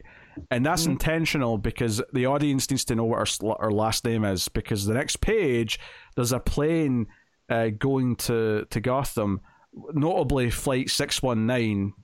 Make a Rey Mysterio joke if you want at this point. Who's that coming out the sky? But the air hostess says to the guy in the plane, I hope you have a nice visit, Mr. Yamashiro. So this seems to be someone claiming to be Katana's husband, which obviously is kind of a big deal because her husband's soul's meant to be in the Katana. Yep.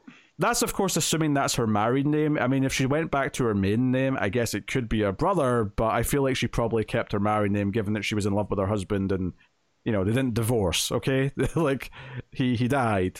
Widows tend to keep their husbands' names for love reasons. That's a weird way to phrase it. Meanwhile, Bruce Wayne's at he's at a charity event. They're breaking ground on like a new housing estate or something for poor people, and he's playing the rich playboy character where he's like, oh, I don't care about housing, you know, stuff and whatnot. I'm here because there's champagne and they're going to serve some caviar at the party afterwards. And the reporter's like, Mr. Wayne, you don't care about the housing project? And he's like, don't bother me with sob stories. And then there's a thought bubble where he's like, I hate doing this character, but I can't have anyone suspect Bruce Wayne's capable. So I have to be an idiot. I have to be a stupid idiot. So oh boy. That's going on. But that's when the Masters of Disaster invade the scene and they melt the shovel that was going to break the ground. Batman calls in the team. So we get all the characters sort of answering the call and going off to help.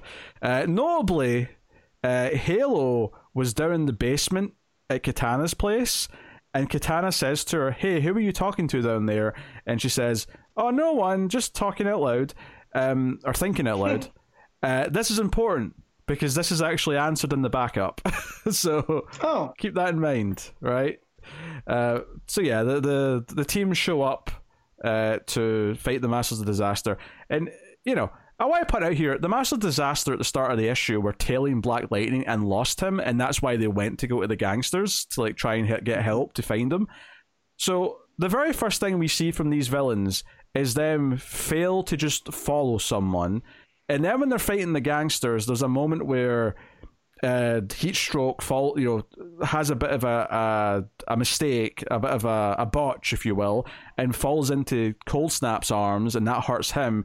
So while they're dangerous because of their powers, the book has made them look kind of like chumps for the most part. Like they're making mistakes. They're not doing very well. I just wanted to mention that here. But the Outsiders show up. They have this fight. There's some interesting beats here. Like, what's her face? New Wave. Like, she turns into rain, and Metamorpho makes an umbrella and is like, what's that going to do? And she's like, it's acid rain. So it's not just that she can control water and shit.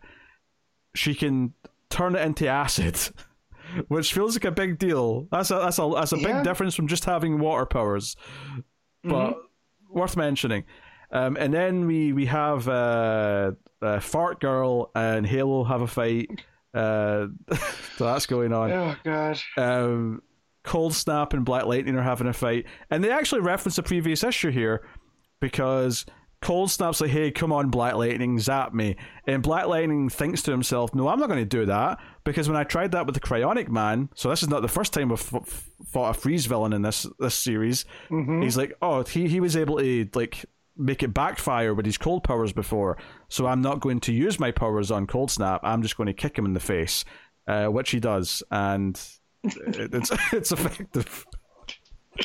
Nothing like a good old face kick. And then Batman throws a little concussion bomb at the roof of a building, and Heatstroke just gets covered in an avalanche of snow. So she looks like a chump. And then Vibrate Man shakes Geoforce, but Katana karate chops him in the back of the neck, and it. God, I love the 80s.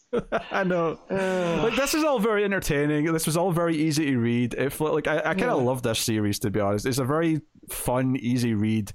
I love that it builds up the characters issue to issue, but the actual villains and the fighting is just like a bunch of fun little ideas. Basically, the whole thing comes to an end because the Masters of Disaster are getting their asses whipped pretty much. But Vibrate Man... Shakedown. Just so... Yes. Shakedown puts his hand on a building and says, look, stop fighting us right now, or I'm going to bring this building down and all these civilians that are nearby. So they have to stand down, and like, we want Black Lightning, and of course, like, one of them is like, we're never going to give you Black Lightning, and then Black Lightning says, no one else is going to die because of me, I'll go with you willingly. So Black Lightning goes off with the villains, and the rest of the team are left looking pissed off, and it says to be continued next issue. So this was a quicker read for the main story because it was only 15 pages. This wasn't a case of they added pages for a backup. This was a case of, we can tell it in a condensed 15 issue or 15 pages, and then we've got room for a backup. So I enjoyed the story. Now, typically I would enjoy just getting a full story over the whole issue as opposed to like making it shorter for a backup. But that's not to say that I didn't enjoy the backup for what it was. It's definitely kind of on its own and unnecessary, I guess, but it's like a day in the life of Halo. So Halo starts off the backup, and this is still Mike W. Barr rating with a different artist though. It's she narrates the story, but she does it like in continuity, if that makes sense, like where she's talking to the audience. She's like sitting down. The best way I can describe it's like the start of Wayne's World, where Wayne's just talking to the audience and explaining like, so yeah, let's catch up, here's what's happening, I was at school today and this happened, and then it goes from there. So it turns out she's in the marching band, right, because she's good with instruments because of her powers, and part of this story is that her friend on the marching band is really into the lead musician in the band. Like, she's got the flirts for him, and she's too scared to talk to him. But then the rival school kidnap this guy, right? Because they want to win this marching band competition. So Halo has to fly off and save this guy from the bullies from the rival school. And they are part of the rival school, and they've literally only kidnapped them so that they'll lose this competition. Halo stops the car, basically shines a light on them, literally in this case, and saves the guy. There's not really much to say about how she does it, beyond the fact that she uses her powers to make them think he's somewhere else, and then when they try and cross a bridge to get to him, the bridge collapses, so she has to save them by like sort of grabbing them all with this big blanket or whatever it is. And they're like, hey, you can't even like get us into trouble here. Like, it was all just a prank. We're minors. You can't do anything. We're not going to see any consequences for this. So Halo's like, all right, fine, if you want to challenge me. And she takes away all their clothes, so they're all standing there naked with this blanket, just sort of concealing their naughty bits. And she takes their keys away as well, so they can't drive back anywhere. So that's their punishment. They get their comeuppance, and we go back to the school where Halo uses her powers to nudge her friend into his arms, and he's like, whoa, you feel that way about me? And she's like, actually, yeah, I do. And that's pretty much the story. The only interesting part, though, the actual bulk of the story is just kind of whatever, but the ending is it goes back to like Halo telling the story to the audience and the trophies like next to her, and then you hear Katana say, Halo, Batman needs us. So this actually links up. So the reason why she was talking to herself in the main story is just because she was telling this story to the audience, which raises some questions about the like, is she breaking the fourth wall like in the main story? Is she aware that she's in a comic book? These are just I mean, it probably isn't that important. It's probably just a stylistic choice, but it was funny to think about. Yeah, the actual story is just kind of whatever, other than a couple of cute moments.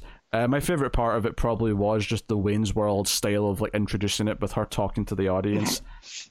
But that was pretty much it. I like the main story a lot, though. I'm looking forward to part 2 of this whole Masters of Disaster thing, and seeing how that plays out. I've had a lot of fun going through this series, and I think this was another solid issue. I had fun getting to know all these goofy villains and all their stupid names and power sets and whatnot. But yeah, probably a solid 8 out of 10, I would say. Yeah, I'd maybe even go a touch higher if it wasn't for the backup taking up so much of the page count and not being as good as the main story. So there you go. But that is the books. That'll take us out of the part of the show where we pick our favourite stuff of the week for it. Panel/moment, favourite cover, favourite art, and of course top 5 books. Matt, what is your panel/moment of the week? Oh man, so there is a couple. I'll start with in Silent Night, Santa on the reindeer, looking all like a Viking warrior. That's pretty cool. In Shazam, with the dinosaurs on the spaceship, I thought that was another great one. How they have time. But it's gonna be from Birds of Prey, and it's that double page from Leonardo Romero. That's the fight scene with Canary and Sin across the way. Just like fantastic storytelling all the way around. Yeah, I think again, there's a few things I could choose. There's stuff from Shazam that I could easily pick. Actually, I think I will. I was going to go with like Cass taking on Wonder Woman and like that like realization that that's what was happening was Cass like outdoing Wonder Woman. But now that I'm thinking about it, hey Achilles, how's that heel doing? And then just Achilles' face squealing in pain is so funny. I'm giving that my moment of the week. Yeah, it's a good one. So that's my pick. All right, cover of the week. I made a mistake and did not check these while you were talking about books I didn't read. Oh, buddy. Look, I was reading stuff about video games. Okay, it was the whole thing. So I don't have a pick. You got a pick ready? Yeah, I'll look. So there's a Chris Samnee Shazam cover that looks pretty cool. It's got all the kids around like a clubhouse hanging out. Birds of Prey has a couple. There's a Chuma Hill cardstock variant that has Barda like doing the superhero landing, punching the ground. It looks like it's watercolor, very Manipul-esque. Oh yeah, there's an interesting one here from Joshua Sway, which like is almost amazing. There's just maybe something slightly not right in some of the faces to make it. There's an uncanny valley. Yeah, like see if the faces didn't have the uncanny valley, I'd love that cover. Yep, it's real good. And then the Chris Bacalo Canary one. That's another one that's almost there. But I do like the, it's got the sound wave ripples and stuff. But it wouldn't be a week without Poison Ivy, without me. Of course, yes. Picking a Poison Ivy cover. And there's 2 to choose from here, too. There is a Skylar Patridge cardstock variant that's got Pam in the foreground, but she's kind of not like in the fetal position, but she has her knees up, and there's like mushrooms and plants all growing out of her. That looks real nice. But my pick's gonna be it's Terry Dodson, one of the variants. It's got Ivy and Harley, and Ivy's watering Harley as Ivy's growing out of this gigantic, almost like Venus, like the picture, but instead of a clam, it's a gigantic plant. I just love Dotson art, and if you can put Ivy in Dotson art, I'm there for it. Yeah, I'm looking through a bunch of them. There's a John Tim's Shazam cover, which is solid. I think for me it's between two. So there's a classic sort of variant for Batman, which is Robin and Santa swinging in that classic Batman cover, which is kind of cool. Which is funny that this is for Batman and not Silent Night, which would make more sense. I think my pick of the week, though, bizarrely, is going to be the Ben Oliver variant for Silent Night, which is just this ultra like realistic painting of Santa with an angry face with like blood as if he's been in a fight. It just looks so good. Like I have to pick that. It looks like the alternate cover to Violent Night. It does. It looks like it may even be inspired by that almost. Yeah. So I'm going to go with that. I like the concept of one of the other ones, which is Zatanna sitting on Santa's lap. I just don't think I like the art style completely. Yeah. But it's a fun idea. So I'll acknowledge the concept of it. The main cover's good too, though, admittedly. So, all right, cool. All right, art of the week then. So mine narrows down to 3 here, and it comes down to Vecchio on Ivy, which was really good. Mora on Shazam, and Romero on Birds of Prey. And gut check, just top of my head, it's got to go to Romero for Birds of Prey. A lot of cinematic storytelling going on, sequential work. It's just fantastic. Yeah, it is tough because I think when it comes to, say, the colors and the raw like look of the art, I probably do slightly give it to Dan Mora, but I think I'm also going to go with Romero because I think the way it lays out the stories and the way it like does those fight scenes, where all the fight scenes were extremely entertaining, partially down to how the pacing and the choreography of the fights through the paneling made them flow in such a way that they were really fun to read. Like, because there's so many comic books where you read a fight scene and it's just kind of like a mesh of things happening for a few pages that don't flow very well. So many of them feel that way. This did not. That said, though, the paneling and the sequencing and Shazam was great for the jokes as well. Like, that was expert stuff.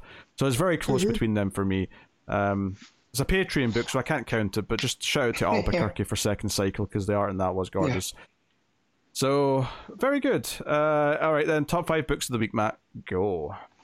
Oh, man. I forgot about that because I had them open. So number 1's going to be Birds of Prey. 2's going to be Shazam. 3, Silent Night. 4, Poison Ivy. And 5, Blue Beetle. See, the sad part for me is that I, because I didn't read Poison Ivy or Blue Beetle, it means that I'm going to have to include some of the books. 2 of the other ones. Yeah. So my top 3, I think, is the same. It's Birds of Prey number 1, Shazam number 2, and number 3 is Silent Night. 4, I guess, is Batman, and 5, I'll go with Waller Rising because it had more interesting concepts and more of a complete story, but yeah, like, I really like my top 3. I was very happy with my top 3, but the other ones... So, there you go. That is that. I will now tell you what's coming next week from DC Comics as we get deeper into December. Next week we have Detective Comics 1079, Action Comics 1060. We have Batman and Robin issue 4, Green Lantern issue 6, World's Finest Teen Titans issue 6. We have Batman Gargoyle of Gotham issue 2. Excited to get back to that. First part was really good. Then we have Superman Lost issue 9. We have Batman City of Madness issue 2. Also excited to get back to that. So yeah, 2 Black Label books coming back next week. Daunting, but they were both very good. So I'm intrigued. We have Danger Street issue 12, so we have the final issue of that. We have Titans Beast World issue 2. We have Wesley Dodds The Sandman issue 3. We got Batman Santa Claus Silent Night issue 2. We have Outsiders issue 2. We have Titans Beast World Tour Gotham issue 1. We have Speed Force issue 2, and we have some other things here that we got facsimile editions and whatnot. We got Waller versus Whalestorm issue 4. We have the DC Christmas Anthology issue, which we're definitely not doing because have you heard all the books I just said? But DC's Twas the Night Before Christmas issue 1 is your yearly 80-page anthology Christmas stories. Birds of Prey Uncovered issue 1, which is obviously a collection of covers, and Mad Magazine issue 35. So yeah, it's a packed week. A lot of stuff that I'm very excited for. I will say this. I'm looking forward to checking out Outsiders issue 2 because issue 1 was intriguing, and someone did tell us in the comments that the ship was from the Authority, so it's not just planetary stuff that it's doing. It's Authority. That makes sense. Yeah, there's a whole host of things there. But I will say that while I was interested in reading Sandman issue 3, if there's a week where it's going to struggle to get kept in my lineup, it might be this week because that is a packed week of comics. Between, Beast World and the tie-in to Beast World, and then Silent Night also being there, plus all the other, in the 2 Black Label books, I feel like that might be the one that gets chopped. I mean, I already dropped Speed Force. I hated Speed Force issue 1. I was never touching issue 2 of that. But Sandman was kind of like just getting in with issue 2. I think issue 3 may get dropped for me because there's a lot of stuff to read next week. Yeah, being that I have to catch up with City of Madness now that 2's coming out, probably won't be reading the Gargoyle one. So wait, didn't you like Gargoyle issue 1? I don't think I read it. I missed that one. I think I cut that one for time. No, I think you did. Because I remember you being glad that I agreed with the Batsuit looking the way it did. Because we liked it other than the way the Batsuit looked. I don't remember reading it. I think you did. That might have been Connor, because I missed... If it was out the same week as the first City of Madness, I wasn't... No, it wasn't. They weren't in the same week. Okay. They definitely weren't. Definitely read City of Madness 1, because you're going to want to talk about Cthulhu Batman. for sure. But with the other ones too, it's going to be a packed week. So, and Danger Street, we're going to end up talking a lot about that, I'm sure. Oh yeah. Yeah, I'm going to be at like 11 or 12 books, even cutting Sandman. So yeah, Sandman's gone. I'm sorry, Sandman, but yeah. Oh god. Yeah, I will keep reading Sandman since I don't have to read some of the other ones. So, sure. God, like I'm going to read Beast World Tour Gotham because I'm going to be committed to doing the event, but I am going to hate reading it with all these other books, assuming that it's. So I just great. Looked. Do you want to know some of the creative names that are attached to it? Am I going to be happy or sad? Yeah, well, it depends. The first name is Chip Zdarsky. So, but Stephanie Brown's on the cover, and I like Stephanie Brown. Yeah. We have Chip Zdarsky, Grace Ellis, Kyle Starks, Sam Maggs, Gretchen Faulkner Martin. I don't know these people. Those are all writers. Nope. And is Grace Ellis related to Warren Ellis? I don't know. Let's see what they've worked on. And then art-wise, we have PJ Holden, Kelly Jones, Miguel Madoncha, Daniel Hilliard, and Ivan Shavrin. So okay. Grace Ellis has done Lumberjanes, it looks like, and Moonstruck, and the Lumberjanes Gotham Academy. Okay. So not a big list of things, but no. So yeah. So we'll see. I don't feel good after these two this week. So remaining optimistic. Yeah. All right. Well, there you go. Well, either way, you're getting a lot of books talked about next week. Yep. That's the one thing we can say for sure.